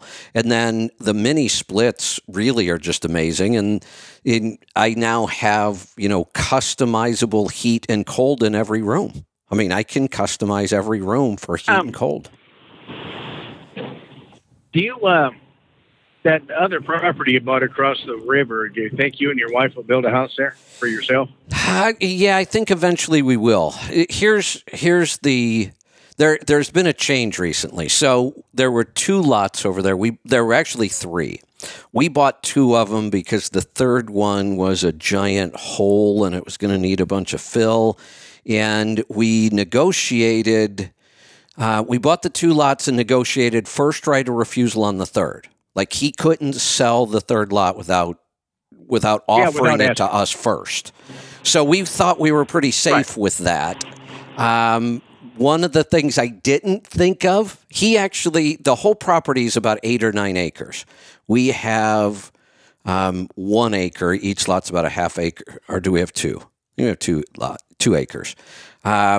He has a house on there currently, the owner. He's been there 30-some years. What we just found out, we went over there just to check on our property, and I see that the third lot's being filled in, and I'm like, I wonder why they're doing that. And it turns out he's going to build his own house on that lot. He doesn't have to offer it to us first. He's just keeping it, and he's going to build on it himself. Right. And he's going to turn his other property into like a Airbnb kind of thing. So our original plan was we were hoping to buy out the whole. I think it might be 9 acres total. We wanted to buy the whole thing, and then absolutely we would have put a house over there for ourselves. And we may still. We may just turn the place we're in right now into a full-time, vacation rental and build over there. But we'll see. If prices come way down during this this recession we're heading into, we may do it. In the next year or 2. I don't know. We'll see. Well, reason why I'm asking, my wife's going to be 50 next year. I'm 54. So I built a pretty big house out in the country. Do your research. In my area, yours is totally different. in town, I would have probably went about 3,800 square feet, but where I live, 2,800 square foot out in the country, 6.5 acres, a 1 acre pond, 30 by 40 shop. Nice. Put a horse stall in there, and I got a little 2 acre field fenced in the back. Oh, yeah. This is a resale property. Absolutely. Because we got rental property. Yeah. You know what I'm saying? Yeah. But years ago, I designed a house, and this girl my son went to college with, she's an architectural engineer. And she told me, and I went and I talked to her, and I'm very mechanical, but I've never been to college. I don't have the education to make my ideas work for sure. Right. But I designed a house that even in the Midwest, she said it would actually heat itself, and then questioned, are you sure you've never been to college? And I was like, no, but what I designed was, and this is something you might think about, you like to grow plants and stuff. I do too. So this house I designed would have, it'd have been what I call a ranch house, a shotgun house, straight one way down, Yeah. There would be a garage, and then between the house and the garage, there would be an atrium, and that roof line would be the lowest spot in the house. Okay. The lowest roof line in the house would be sunken. Frost line is 18 inches here, so I was going to go 4 feet up out of the ground with 2 feet thick concrete wall. Okay. And then I would berm up to the concrete out 18 inches and then berm down away from it. That way that can never get cold. I can always grow plants in the wintertime, no matter if it's 0 degrees. Yeah. Then from that 4 foot wall up over the roof and down one piece, it'd be sections. I was going to put 180 degree glass. That's glass that will retain 180 degrees of heat. Wow. Right? So in the summertime, you got to put a roll shade on that to shut it off. Right. Because you'll cook everything in there. Right. Then I was going to run a duct up in the eave of that into the house and run that through a faux beam and have heat vents in there. Yeah. I wanted the fan that would run through that to be powered by a solar panel, so it would only run during the day and it would shut off at night, and run a thermostat on it so the atrium heats the house all day. Right. Yeah, and then the return would come through the bottom. What a great idea. I was showing her my design. Well, and I was showing her that, and she's like, this will work. This will work. She goes, I'll design that. I'll engineer this house for you, and then I never ended up building it. Yeah, no, but, that's a great idea. Just something to think about. Love that. You got all your plants there. There's no bugs. Yeah. I mean, the whole thing. You can grow all your produce all year round right in your house. Love that. But anyways, there's that. There you go. All right. Good stuff, Dale. Thanks for the call. We're going to roll on to Texas. Fred, welcome to the program. Hey, Kevin. How are you today? Good. What's on your mind? I hope that guy's still listening with the mutual funds you were explaining. A lot of these brokerage houses like Vanguard, who I'm with, or Fidelity, they have what they call now as ETFs. Because some of them do require $3,000 to get into a mutual fund, but you can buy shares of the same mutual fund in the ETF. So you do the ETF for the S&P 500. Yeah, that's called. You built up to $3,000. Yep, and great advice. Then, transfer it those over. Those are exchange traded funds. Yep. Yeah. Well, it's easy to just say ETF. Right. That's what they're marketed at. Yep. Yeah. So that's what I'm doing with my son right now, who is 19. I'm setting him up a retirement account. Good. So, he bought a computer. Well, he got a job, and he asked me about saving for a computer. I told him, I'll buy the computer and you pay me $200 a month. And it was a pretty high-end computer. So what I did was I opened up a fund for him, and I told him the $200 a month goes in there. Good. Love that. So, anyway. Boy, did I do myself in up in New York. Ran into some friends, and I'm about 7.5 pounds heavier. Oh, boy. Yep. Isn't it crazy how fast that can happen? Goodness. Oh, listen, I mean, between drinking and I met some people that I just haven't seen in a long time, and eating, and the New York food just did me in. So let me ask you something. There was a time in your life where that was just normal, right? every day. Isn't every day. Isn't it crazy? I tell people it cost me thousands of dollars to make it to 300 pounds. It wasn't McDonald's. That's it right. was, it was high-end scotches. It was high-end restaurants. Exactly. steakhouses. That was and as I got older, my metabolism changed, or my lack of doing things changed, and I just went from 220 to 230. Then I went to 230 to 240, and I was in there for a while. Then 250, and it just gradually over 20 years just packed on more and more. And isn't it horrible how bad you feel?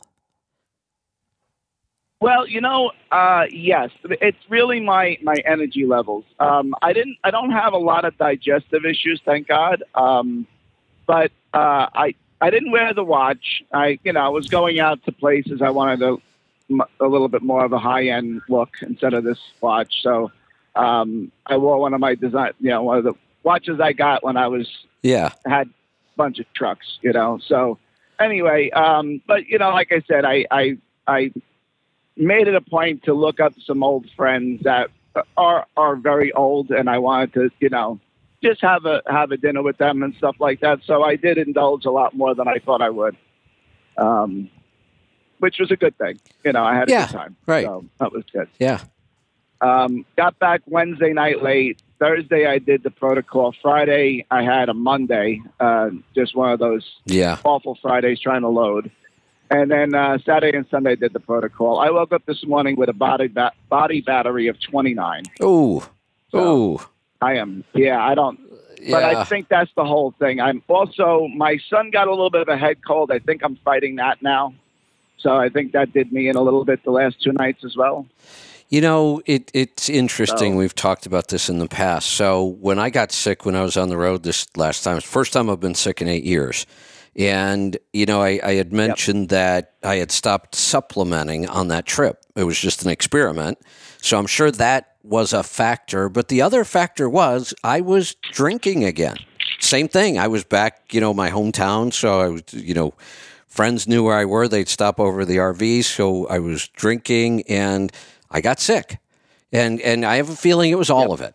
It was all of it. Had I not done any of those things, I doubt that I would have gotten sick. That was just a big wake up call for me. It's just not worth it. The alcohol. That's a tough one. So many years I enjoyed it, really enjoyed it, and I still think that I want to enjoy it like that, but I don't. So it's. Well, you see, it's so few and far between. I do too. I do too, but it's just not worth it. Yeah, there's a little Irish pub I used to frequent all the time in Staten Island, and when I go in there, all the bartenders know me, and they don't. When I order a scotch, they don't give me. They give me a glassful, pretty much. You're right. So it's insane, and. I used to have the tolerance level for that, and I guess I still do to some degree. But boy, it definitely wore me down over the 5 days, and then getting back and it's getting back into it. Yeah, it's tough to recover from. I was shocked. Yeah. We've heard all these years, virtually my whole life. 2 servings of alcohol for a male can be healthy. 1 serving a day for a female. Yep. Bullshit. Right. Absolute total bullshit. Nothing about alcohol. Yep. I don't care if it's red wine and it has resveratrol in it. Nothing in alcohol is good for us. I have measured so many things and nothing will screw up things like blood sugar and energy levels and stress markers, and nothing has a bigger impact on those markers than alcohol, a bigger negative impact than alcohol. Another thing I saw, the first Thursday, Friday, and Saturday, the HRV didn't come on. Now, it was recording what I had the night before, but it popped up Sunday, and I was unbalanced in my HRV. Yeah. And I'm still unbalanced. Yeah. So I need probably another week or so to be, and I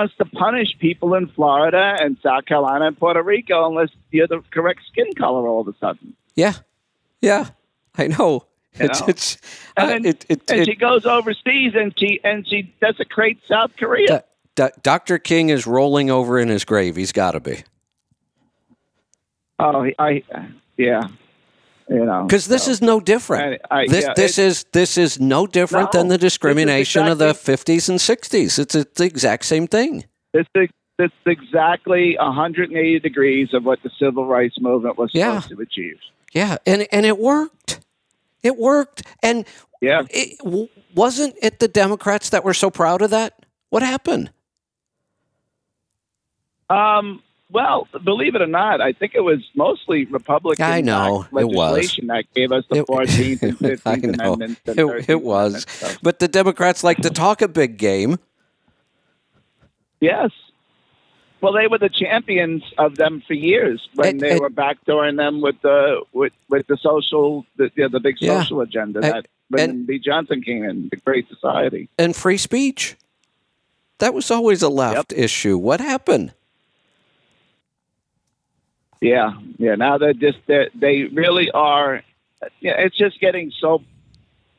Was it hyperbolic? Where we'd only want to hear our own voices, and that's it. Yeah, it's. I am totally ignoring the news around the midterm elections.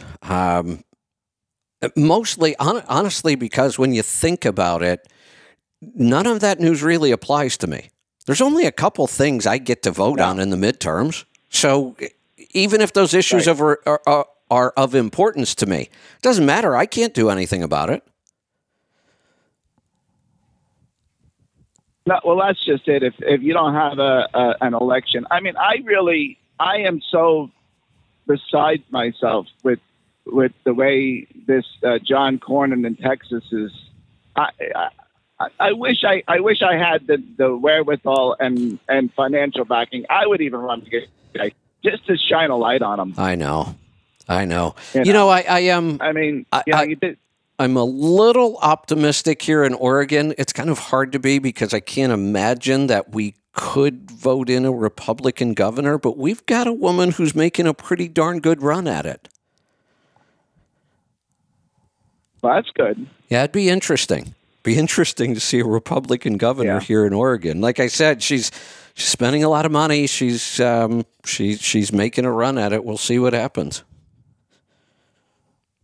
Yeah. So, well, it's going to be an interesting year. Yeah, it will be. I'm pretty sure. Yeah. But anyway, I don't know if you're doing the pit tomorrow, but I'll think of some other things maybe weigh in tomorrow with you. There you go. Not sure when the pit's going to be this week. We're going to schedule it. So I think we're going to reach out to Stan and John and see what day works for all of us so we can schedule all three of us. Let's go to New York. Brian, welcome to the program. Hey, Kevin. Yeah, I've lived in Pennsylvania my whole life and grew up in, one of those Pennsylvania areas where it's all farms and woods. And I have kind of a knock on wood counterintuitive theory on deer. Because I was never careful about deer. I would regularly drive 70 miles an hour on twisty back roads. And I have never in the truck or the car, I won't say I never touched a deer, but I never had one turn into any significant damage. Right. So I don't know. There's a lot of them in Pennsylvania. And I was just reminded of it again. I mean, I grew up in Northeast Ohio. I drove there and deer hunted through all there. So, I'm very familiar with it. But, I spent about a month living in the parking lot there at Pittsburgh Power. And there was a field right there just loaded with deer constantly. They're everywhere in Pennsylvania, I swear. Yeah, and I don't even really look for them where I'm, if somebody's riding shotgun with me, they'll be like, "Oh, didn't you see that deer?" No, I was looking at the road. Exactly, and the deer's not on the road, so I didn't see him. I don't know. I would have to believe that somehow the deer in Pennsylvania are just smarter. There's a lot of them, and you just don't see them on the road all that often. I mean, a lot of them do get hit. They do. My theory was wide open throttle. Wide open throttle scares them away. Maybe so. And then loud pipes save lives, right? There you go. Yeah. There you go. Get a Pittsburgh Power muffler and a Fleet air filter, and you'll be okay. Who needs a stinking muffler? We don't need no stinking muffler. I got straight pipes. Well, there you go. Yeah. Well, if my pipe was 40 feet behind me, I might do that. That's right. But I was calling, you guys were talking earlier about the electric tools, and I was just doing a little research, and I was going to make a post on the tribe, and I didn't get to it. But, I always had aspirations that one day I'm going to buy an air compressor. And then Milwaukee came out with a 1/2-inch impact that'll take off lug nuts from a tractor trailer, and well, now I don't want an air compressor anymore. Exactly.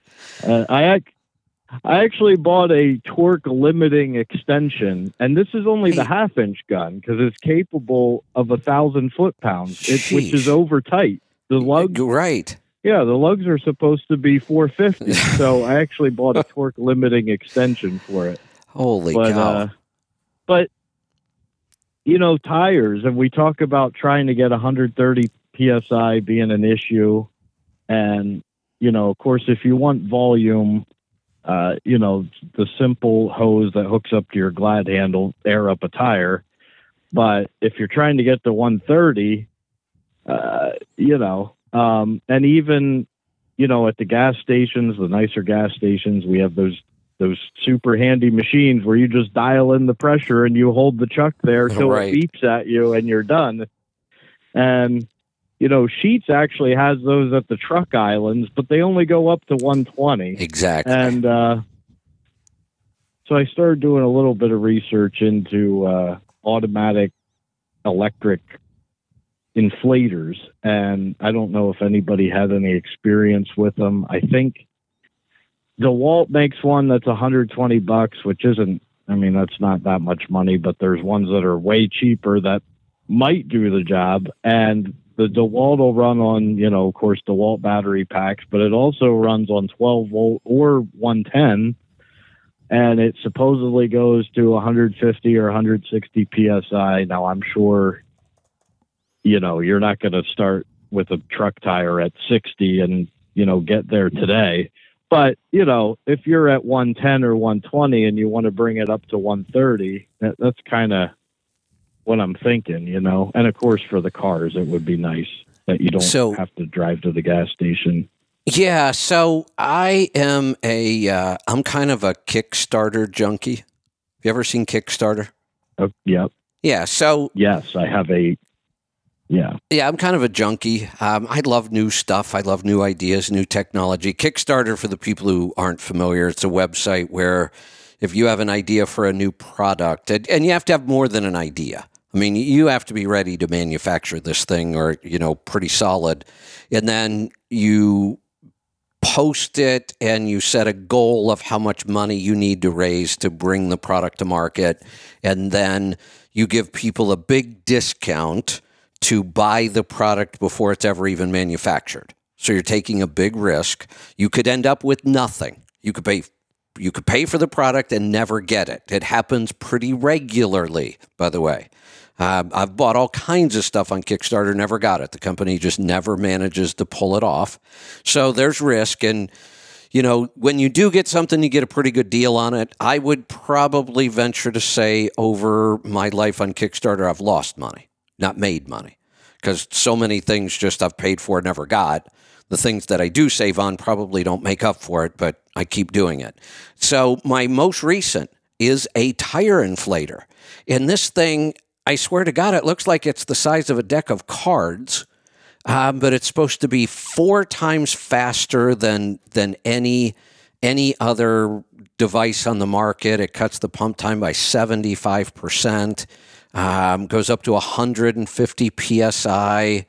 It must be doing a significant amount of volume if it can pump so much faster, but I don't even understand the technology behind it. But when am I supposed to get this thing? Let me see what the update is. They're in the final stages of production and should be shipping within the next 2 to 2.5 weeks. Oh, wow.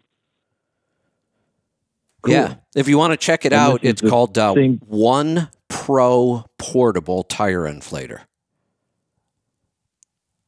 One Pro Portable. And it's same kind of deal. You set the pressure and forget it. It shuts off when it's. Yep. Yeah. It looks pretty smart. And what was it called one more time? One Pro Portable Tire Inflator.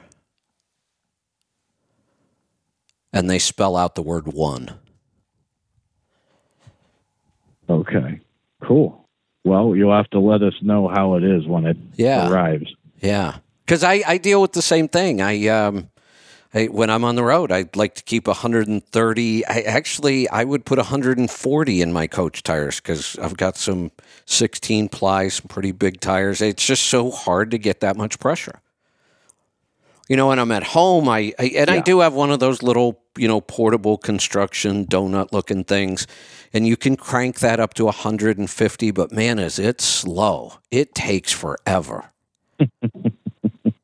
Right. So we'll see. Good deal. Well, I'll look forward to your review. All right. Sounds good. Let's, the calls just keep coming today. Let's grab another one. We'll go to Ohio. Dwayne, welcome to the program. What's on your mind today? Oh, yeah. I just want to put my 2 cents in on the solar and a couple other things too. Sure. I've been following on YouTube. I've been following two pretty to me and have little comments on it. And I've been doing Will Prowse, and the other guy's name is John Daniels. Well, Will Prowse has he's more a technical, all the time technical on stuff like that. He'll do the comparisons and stuff. And John Daniels is more of a hands-on, do the project, what he's doing in his own place and stuff like that. Okay. But picking that out, I'm myself, all right, and getting, according to these guys, one of the best solar panels for what they are. But I'm going 12 volt and only going 100 amp panels, because 300 amp panels take almost the same real estate as a 300 amp panel. I thought 300 watts. And like Mr. Daniels was saying, that if you have damage, rock or hail or something like that, if it hits one, you still got 200 watts there. You haven't, you're only out 100 watts. Yeah, or if you got 300 watt panel, you're out. Interesting. Yeah. Okay. Another reason for 12. And also, if you've got the real estate, and I don't your setup specific, I don't know what it is, but on my set, I'm putting mine on the ground because they do need maintenance. You got to wash them off. Right. You got to get snow removal off of them and stuff like that. They do need maintenance, and you got to be able to get to them. Also, heat has a lot to do with their output and their degradation. If you get up on a roof, you need a good space up there to ventilate, and also a lighter color roof. Otherwise, you're gonna be burning them up like that, and they will go down quite a few percent because of the heat. Yeah. So I'm gonna put mine out in the open. Yeah, the property here that I'm currently living in, I don't have enough ground area to do that. I wouldn't want to where I am. The property across the river, I could do that and probably would, because a lot of my land over there isn't buildable, but I could use it for solar. So, yeah, in that case, I would put it on the ground for all the reasons you just said. But he's also showed different ways you can go and mount this stuff using regular building materials such as metal purlins. Okay. You'd use it in a house, and stuff. And it's considerably cheaper than the brackets they want. Also, staying 12 volt, you're going to have to put a heavier wire between the panels and until you get down to your inverters and stuff. But being 12 volt, you've got literally millions of products you can use on 12 volt. If you go 24 and 48, your inverter, if it shucks, you're going to have to order one or find a 48 volt inverter. If you got 12 volt, you can pick 48 or 12 volt inverter up at Walmart. Right. Yeah. So, but your wire size got to be bigger because they're lower voltage. You're going to have more resistance and stuff like that. Right. So, but that's what I'm in the process, and I'm getting ready to put in 10,000 watts. Okay. So good. All right. Well, I'll check that out because I'm not impressed with any of these solar companies I've talked to. Well, I mean, like I say, they put a Tesla wall up before. If that thing screws up, what are you going to do? You're done. Yeah. And, also, the batteries, he's also went and checked out batteries, too, as far as his main thing, as Mr. Daniels is saying, he uses lead acid on his main group, but he's also been dabbling with the lithium. lithium iron I'm nervous phosphate. here right now. Well, yes, lithium phosphate. You got all these high yearly guarantees, but they ain't been out that long. See, that's that. How can I give a guarantee for something that's not that long? Well, I'm dealing with this right now with the Coach. I've got 6 giant batteries in there. To replace them with lead acid is about $7,000 worth of batteries, and they last me about 3 years. The first 2 years are excellent. The third year, I'm kind of, fighting against it, and then it gets to the point where I just have to replace them where I am now. And every time I've done it for the last, this is my third time, I go and look at the new battery technology, lithium iron phosphate. They're way more expensive, and they don't have more capacity. That's not the thing. The same size lithium iron phosphate battery in lead acid, the capacities are about the same. So you're not gaining any capacity by spending all that extra money. What you're supposed to be gaining is life of the battery. But if I pay twice as much for this thing and I don't get twice as much life, and I'm not convinced that I am, because I'm using all these lithium batteries on tools and I'm wearing out batteries. I mean, they're not lasting as long as they tell me they're supposed to last. So I'm going to go with lead acid again. Same thing on tools. Yeah, I'm going to go with lead acid again in the Coach. I just don't think these new battery technologies are really there yet. Well, I'll tell you the batteries now. There's one out there that's very popular brand. Everybody's got it, I guess. That thing for a 100 amp hour battery is almost near $900 some dollars. I know. I did find some other ones that Mr. Daniel was showing. It's down about $400 or something like that for a 100 amp hour battery, 12 volt. But I've been using golf cart batteries in my fifth wheel. I use 4 of them in there and come up with 12 volts with them. Yeah, the best setups I think are still 6 volt batteries. I think are still the best setup. Yes, but to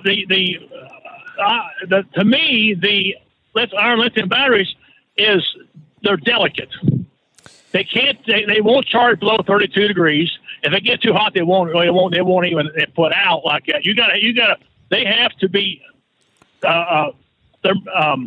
temperature sensitive. Yeah, they are. Where in reality, a lead acid battery is to me, I have absolutely abused mine. I'm talking flat. Right. You run them down lower than they're supposed to be. Right. Been in cold weather, put a charger on them all the time. I just keep the water level up in them. Mine usually lasts me 4 years. Yeah. Before I start noticing anything like that. And cold don't bother them. I mean, it does, but it don't. They're just they're a workhorse. Yeah, they are. Where the other ones are to me are delicate. Yeah, I have one. I have one of those 100 amp hour in the Sprinter because of space and weight. They are smaller and lighter. That helps, but they're expensive, and it just didn't make sense for me to spend $12,000 or $13,000 on batteries when I have no guarantee that they're going to last me that long. Yeah. So, but also they got their own battery management system in them like that to keep them overheating and overcharging and stuff like that. If that goes screws up, then the battery's you're done. They're complicated. Yeah, it's not a lead acid battery, like you said. It's a workhorse. They're simple. We've had them around for decades. They work. So as much as I want the new technology, and I thought for sure I was going to change this time, I'm not going to. Just doesn't make sense yet. Yeah. It just, I'm going with what I know. I mean, I know these are going to work. I mean, you can only get, if you get a 100 amp hour battery, you'll get 50 amps out of, 50 watts. Watt hours. Amp hours, they list. And, on a lead acid where you're supposed to be, I was supposed to take it down to 100% or totally down to 0 and not hurt them none. So I don't know, but like I say, the warranties are throwing out there, stuff like that. But Mr. Daniel has found a place where you can get a 12 volters for, I think, like $400. Okay.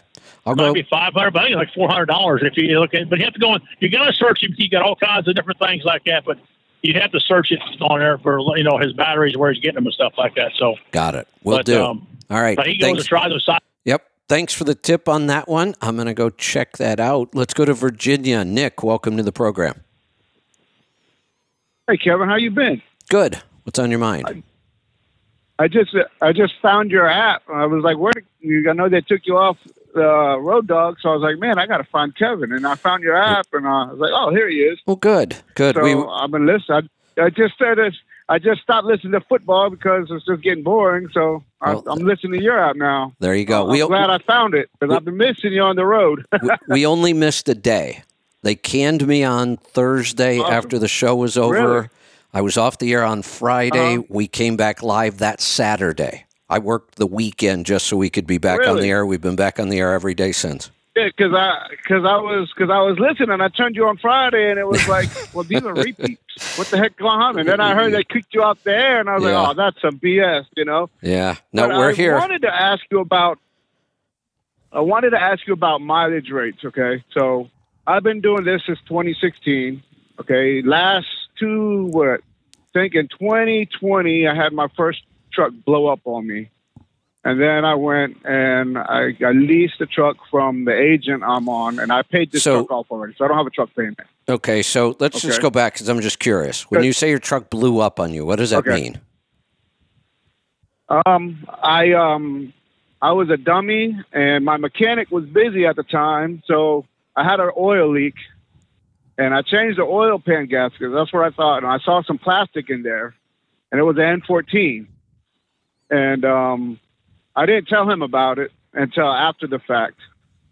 And I missed a coolant nozzle that sprays oil onto that piston when it goes down and up. Broke. And it stopped spraying oil on that thing. So it was leaking between, I think that there's what do they call it, the block, and then you got another, what's that, the seal that goes between the block? Are you talking about the liners? I don't remember what it is. The liner, yeah. Yeah. So it was leaking behind that, right? And he told me that if I would have told him about the plastic, he would have came over and checked all the oil coolers. But I was going down 40 in Dixon. I think it was 2021. Can't remember the lake that. I lost the number 6 piston right on the highway. Okay. You know what I mean? Got it. All right. And it was an older truck, so it wasn't really worth putting 30 grand into the engine. Now that makes sense. You know what I mean? So my mechanic said, just sell it and recoup what you can and get another truck. And my agent, luckily, had just rebuilt this Volvo I got with an ISX, completely rebuilt Volvo. And he was like, well, I can sell you this truck. You know what I mean? Okay. And I said, well, hell yeah, I'll take it. You know what I mean? Okay. Perfectly a rebuilt Volvo, nice truck, 04. I don't have DEF or anything like that. Okay. So I just paid this truck off. Good. You know what I mean? Not just paid. I paid it off like last month, man. This summer has been kind of rough on maintenance for me because I had to put a clutch in, and then I had leaf springs break, and then I just finally got the truck where I needed to be because, But my question is if I'm doing my mileage rate correctly, because I don't per se pay attention to mileage rate. I'm more paying attention to my gross and my net. Okay. You see what I'm saying? Okay. But I know that if I want to make $1,500 a week for salary, pay an estimate of $2,000 a week in fuel, plus the carrier's insurance and stuff, that is $150 a week. And then my trailer is $160 a week. I got to roughly make $1.36 a mile for 2,800 miles. That'll break me even. So anything over that, I consider that profit. But how I do it myself, since I'm a one-shop guy, I know if I gross $4,000, I'm on a net $2,000 to $25,000. If I gross $45,000, it's going to be more $25,000 to $3,000 home. You know what I mean? And anything over $5,000 to $6,000 is going to be $35,000 to $4,000 to maybe $5,000 home, depending on your fuel usage. Okay, if that makes sense. Yeah. So so that's what I concentrate during the week is, okay, I want to make this much money to the house. I need to make this gross. So I don't even pay attention to the mileage rate because I run the spot market. And, every region is different. Right. And everybody that I talk to, oh, you're calling cheap freight, that cheap freight comes up. I'm like, well, cheap freight to me is below $1.36 a mile because that means I'm not making any profit. Am I right? Yeah, well, I'm not going to say you're wrong, but I'm not really liking this thought process either. It's not a bad start, Okay. but you're missing Right. a lot of things here. The problem with a system Okay. like this, because you're not paying attention to efficiency or good numbers on the expense side, you're just focused on if I can gross this much, I'm going to net this much. You're going to work yourself to death and Right. wear out your equipment like that. Because you're willing to make Okay, up gotcha. for a bad rate just by working more. Oh, no. No, I don't do that. I don't do. No, I don't you are. You take just bad rates to take bad rates. well, wait a minute. You just said you were. $1.36 a mile is a bad rate. Let's just put that out there. That sucks. Right. So, well, Yeah, that sucks. I don't then, shoot for that rate. but you take it, and that's your guideline. No. Yeah. Well, yeah, Yeah. you just told me the I think story. so, I heard right, you. yeah. I'll play it back True. for you if you want. Yeah. True. No, I got you. But You're right. that's You're right. that's the kind of mentality this thinking creates. All I have to do is gross this much, and then I'll be able to pay my bills. Well, wait a minute. What if you were Right. able to work a lot less and still pay your bills by being more efficient? Yeah, that's true. Yeah. By building good relationships True, yeah. and finding better rates, by watching your expenses so we can lower our fuel cost and lower our maintenance cost. Right. Does that make sense? Yeah, that makes sense. Yeah, true. Correct. Right. So it's just a change So- in the way you think that we should focus on those expenses. I would much rather Right. work less and take home more than have to just keep working more to pay my bills because I'm not focusing on getting a better rate and building relationships, and I'm not focusing on my fuel mileage. Your entire focus is just on work more. If I don't have enough money, just work more. Right. That's your whole focus. Correct. Okay. That makes sense. Right. So it has worked for you. You're still in business. You lost a truck. You managed to get another truck and get back into business and get it paid off. So it's working for you, but you could be doing a lot better and not working as hard.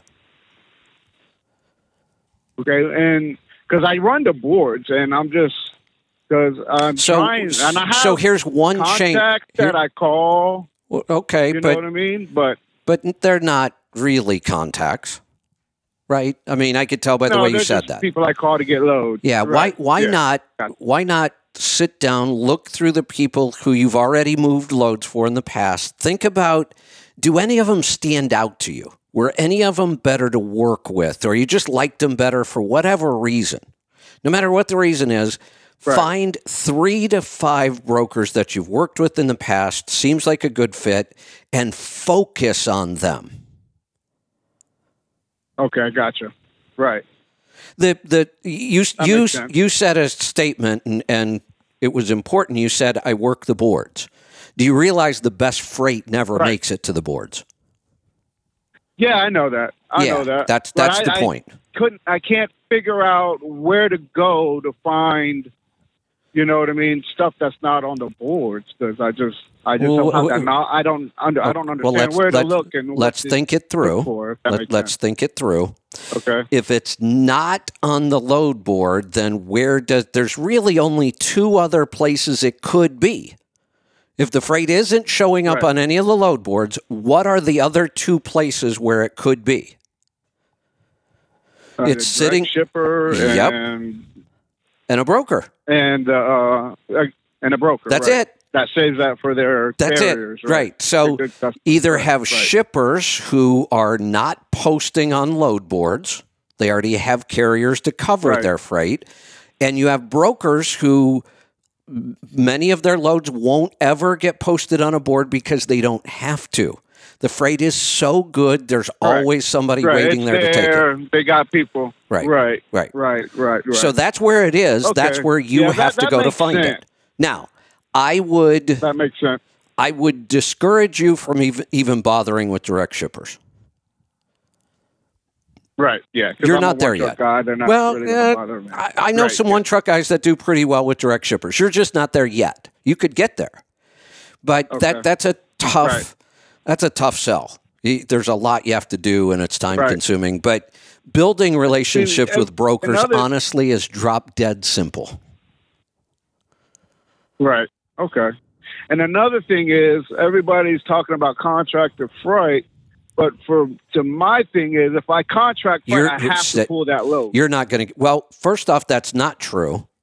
This is one of those weird contract freight in this industry is not a binding contract. And nobody even looks at it that way. Okay, gotcha. It's one of those weird things. It's Right. kind of convenience. We'll contract this freight, and most of the time we won't have to worry about it. But it's very, very common, even with big shippers with thousands of trucks, for there to not be a truck in that area for one of their contracted loads. It happens. And the shipper just give it to a broker, throw it up on the board, whatever. So it really isn't. Now, if you're going to have contract freight, you should try to move it as often as you possibly can. Because if you're not moving it, then yes, but it's not ironclad. But again, I would say don't even think about dedicated freight right now, unless you do it through a broker. Concentrate on 3 to 5. Try to find some brokers. 3 to 5 good and brokers. book with them every day, every time I'm out. So I got to do that anyways. Because I use a bunch of different brokers every day, and I kind of don't like doing that. Well, it's a pain in the ass. Hey, I'm going to call Dave. Yeah, it's a pain. I kind of like want to have. I got to call Dave. Hey, what do you got? I'm in Memphis. Oh, you know what I mean? Something like that. You know, that would be a good idea. You know what I mean? Yeah. Now, so I'll probably work towards that, and that would be my January goal to get there you go. brokers where I can call on a weekend. Hey, I'm leaving out Monday. What do you got in the Savannah area? You know what I mean? Perfect. Yep. Okay, I got you. Yep. Yeah. So don't concentrate. So, because I do the mileage rate when I say, hey, I negotiate a rate. I always bump it up. Well, good. So I do the mileage, but don't concentrate on growth. Concentrate on building better relationships, get better mileage, better rates. Yep. That's what you're saying. Yep. Okay, I got you. I appreciate you talking to me about that because I mean, I hear now I understand what everybody's saying. Getting better rates by having better relationships with individual brokers, right? Instead of because the whole cheap freight thing, I don't know. It doesn't make sense to me, I guess. Well, here's the thing. As a broker, I've worked as a broker. As a broker, I have a customer. I had to go get that freight somewhere. Right. Getting freight is not easy. It's very competitive. And if I have this freight from a customer and I just give it to some random person who found the load on the board and they screw it up, that hurts my customer relationship. True. That's my best freight doesn't go to the board. My best freight goes to the people I work with and know and trust. That makes sense. Yeah, that makes sense. Yeah. I'm going to concentrate on that for this year, get a more solidified customer base for myself, I guess. There you go. But I enjoy your show. I'm glad I found you on the app. Great to have you back. I appreciate it. All right, check in. All right, thanks. We want to hear from you. All right, we are going to wrap this up for today. I don't have any. Well, let me check. No, I don't have any news on the pit yet. I just checked. So we will let you know, and we'll also send out a text message when we do it. We're just looking for a time this week to get John and Stan together, and we'll record it. So the pit is the first show that we are moving to a podcast format. We will always have at least an hour every day of live streaming, probably more like 2 or till we run out of questions. But some of our shows are going to move to a podcast format. We'll keep you informed, and we will see you back here tomorrow for the Power Hour. Be safe, be profitable, be fit and healthy. Always do the hard work and master the journey.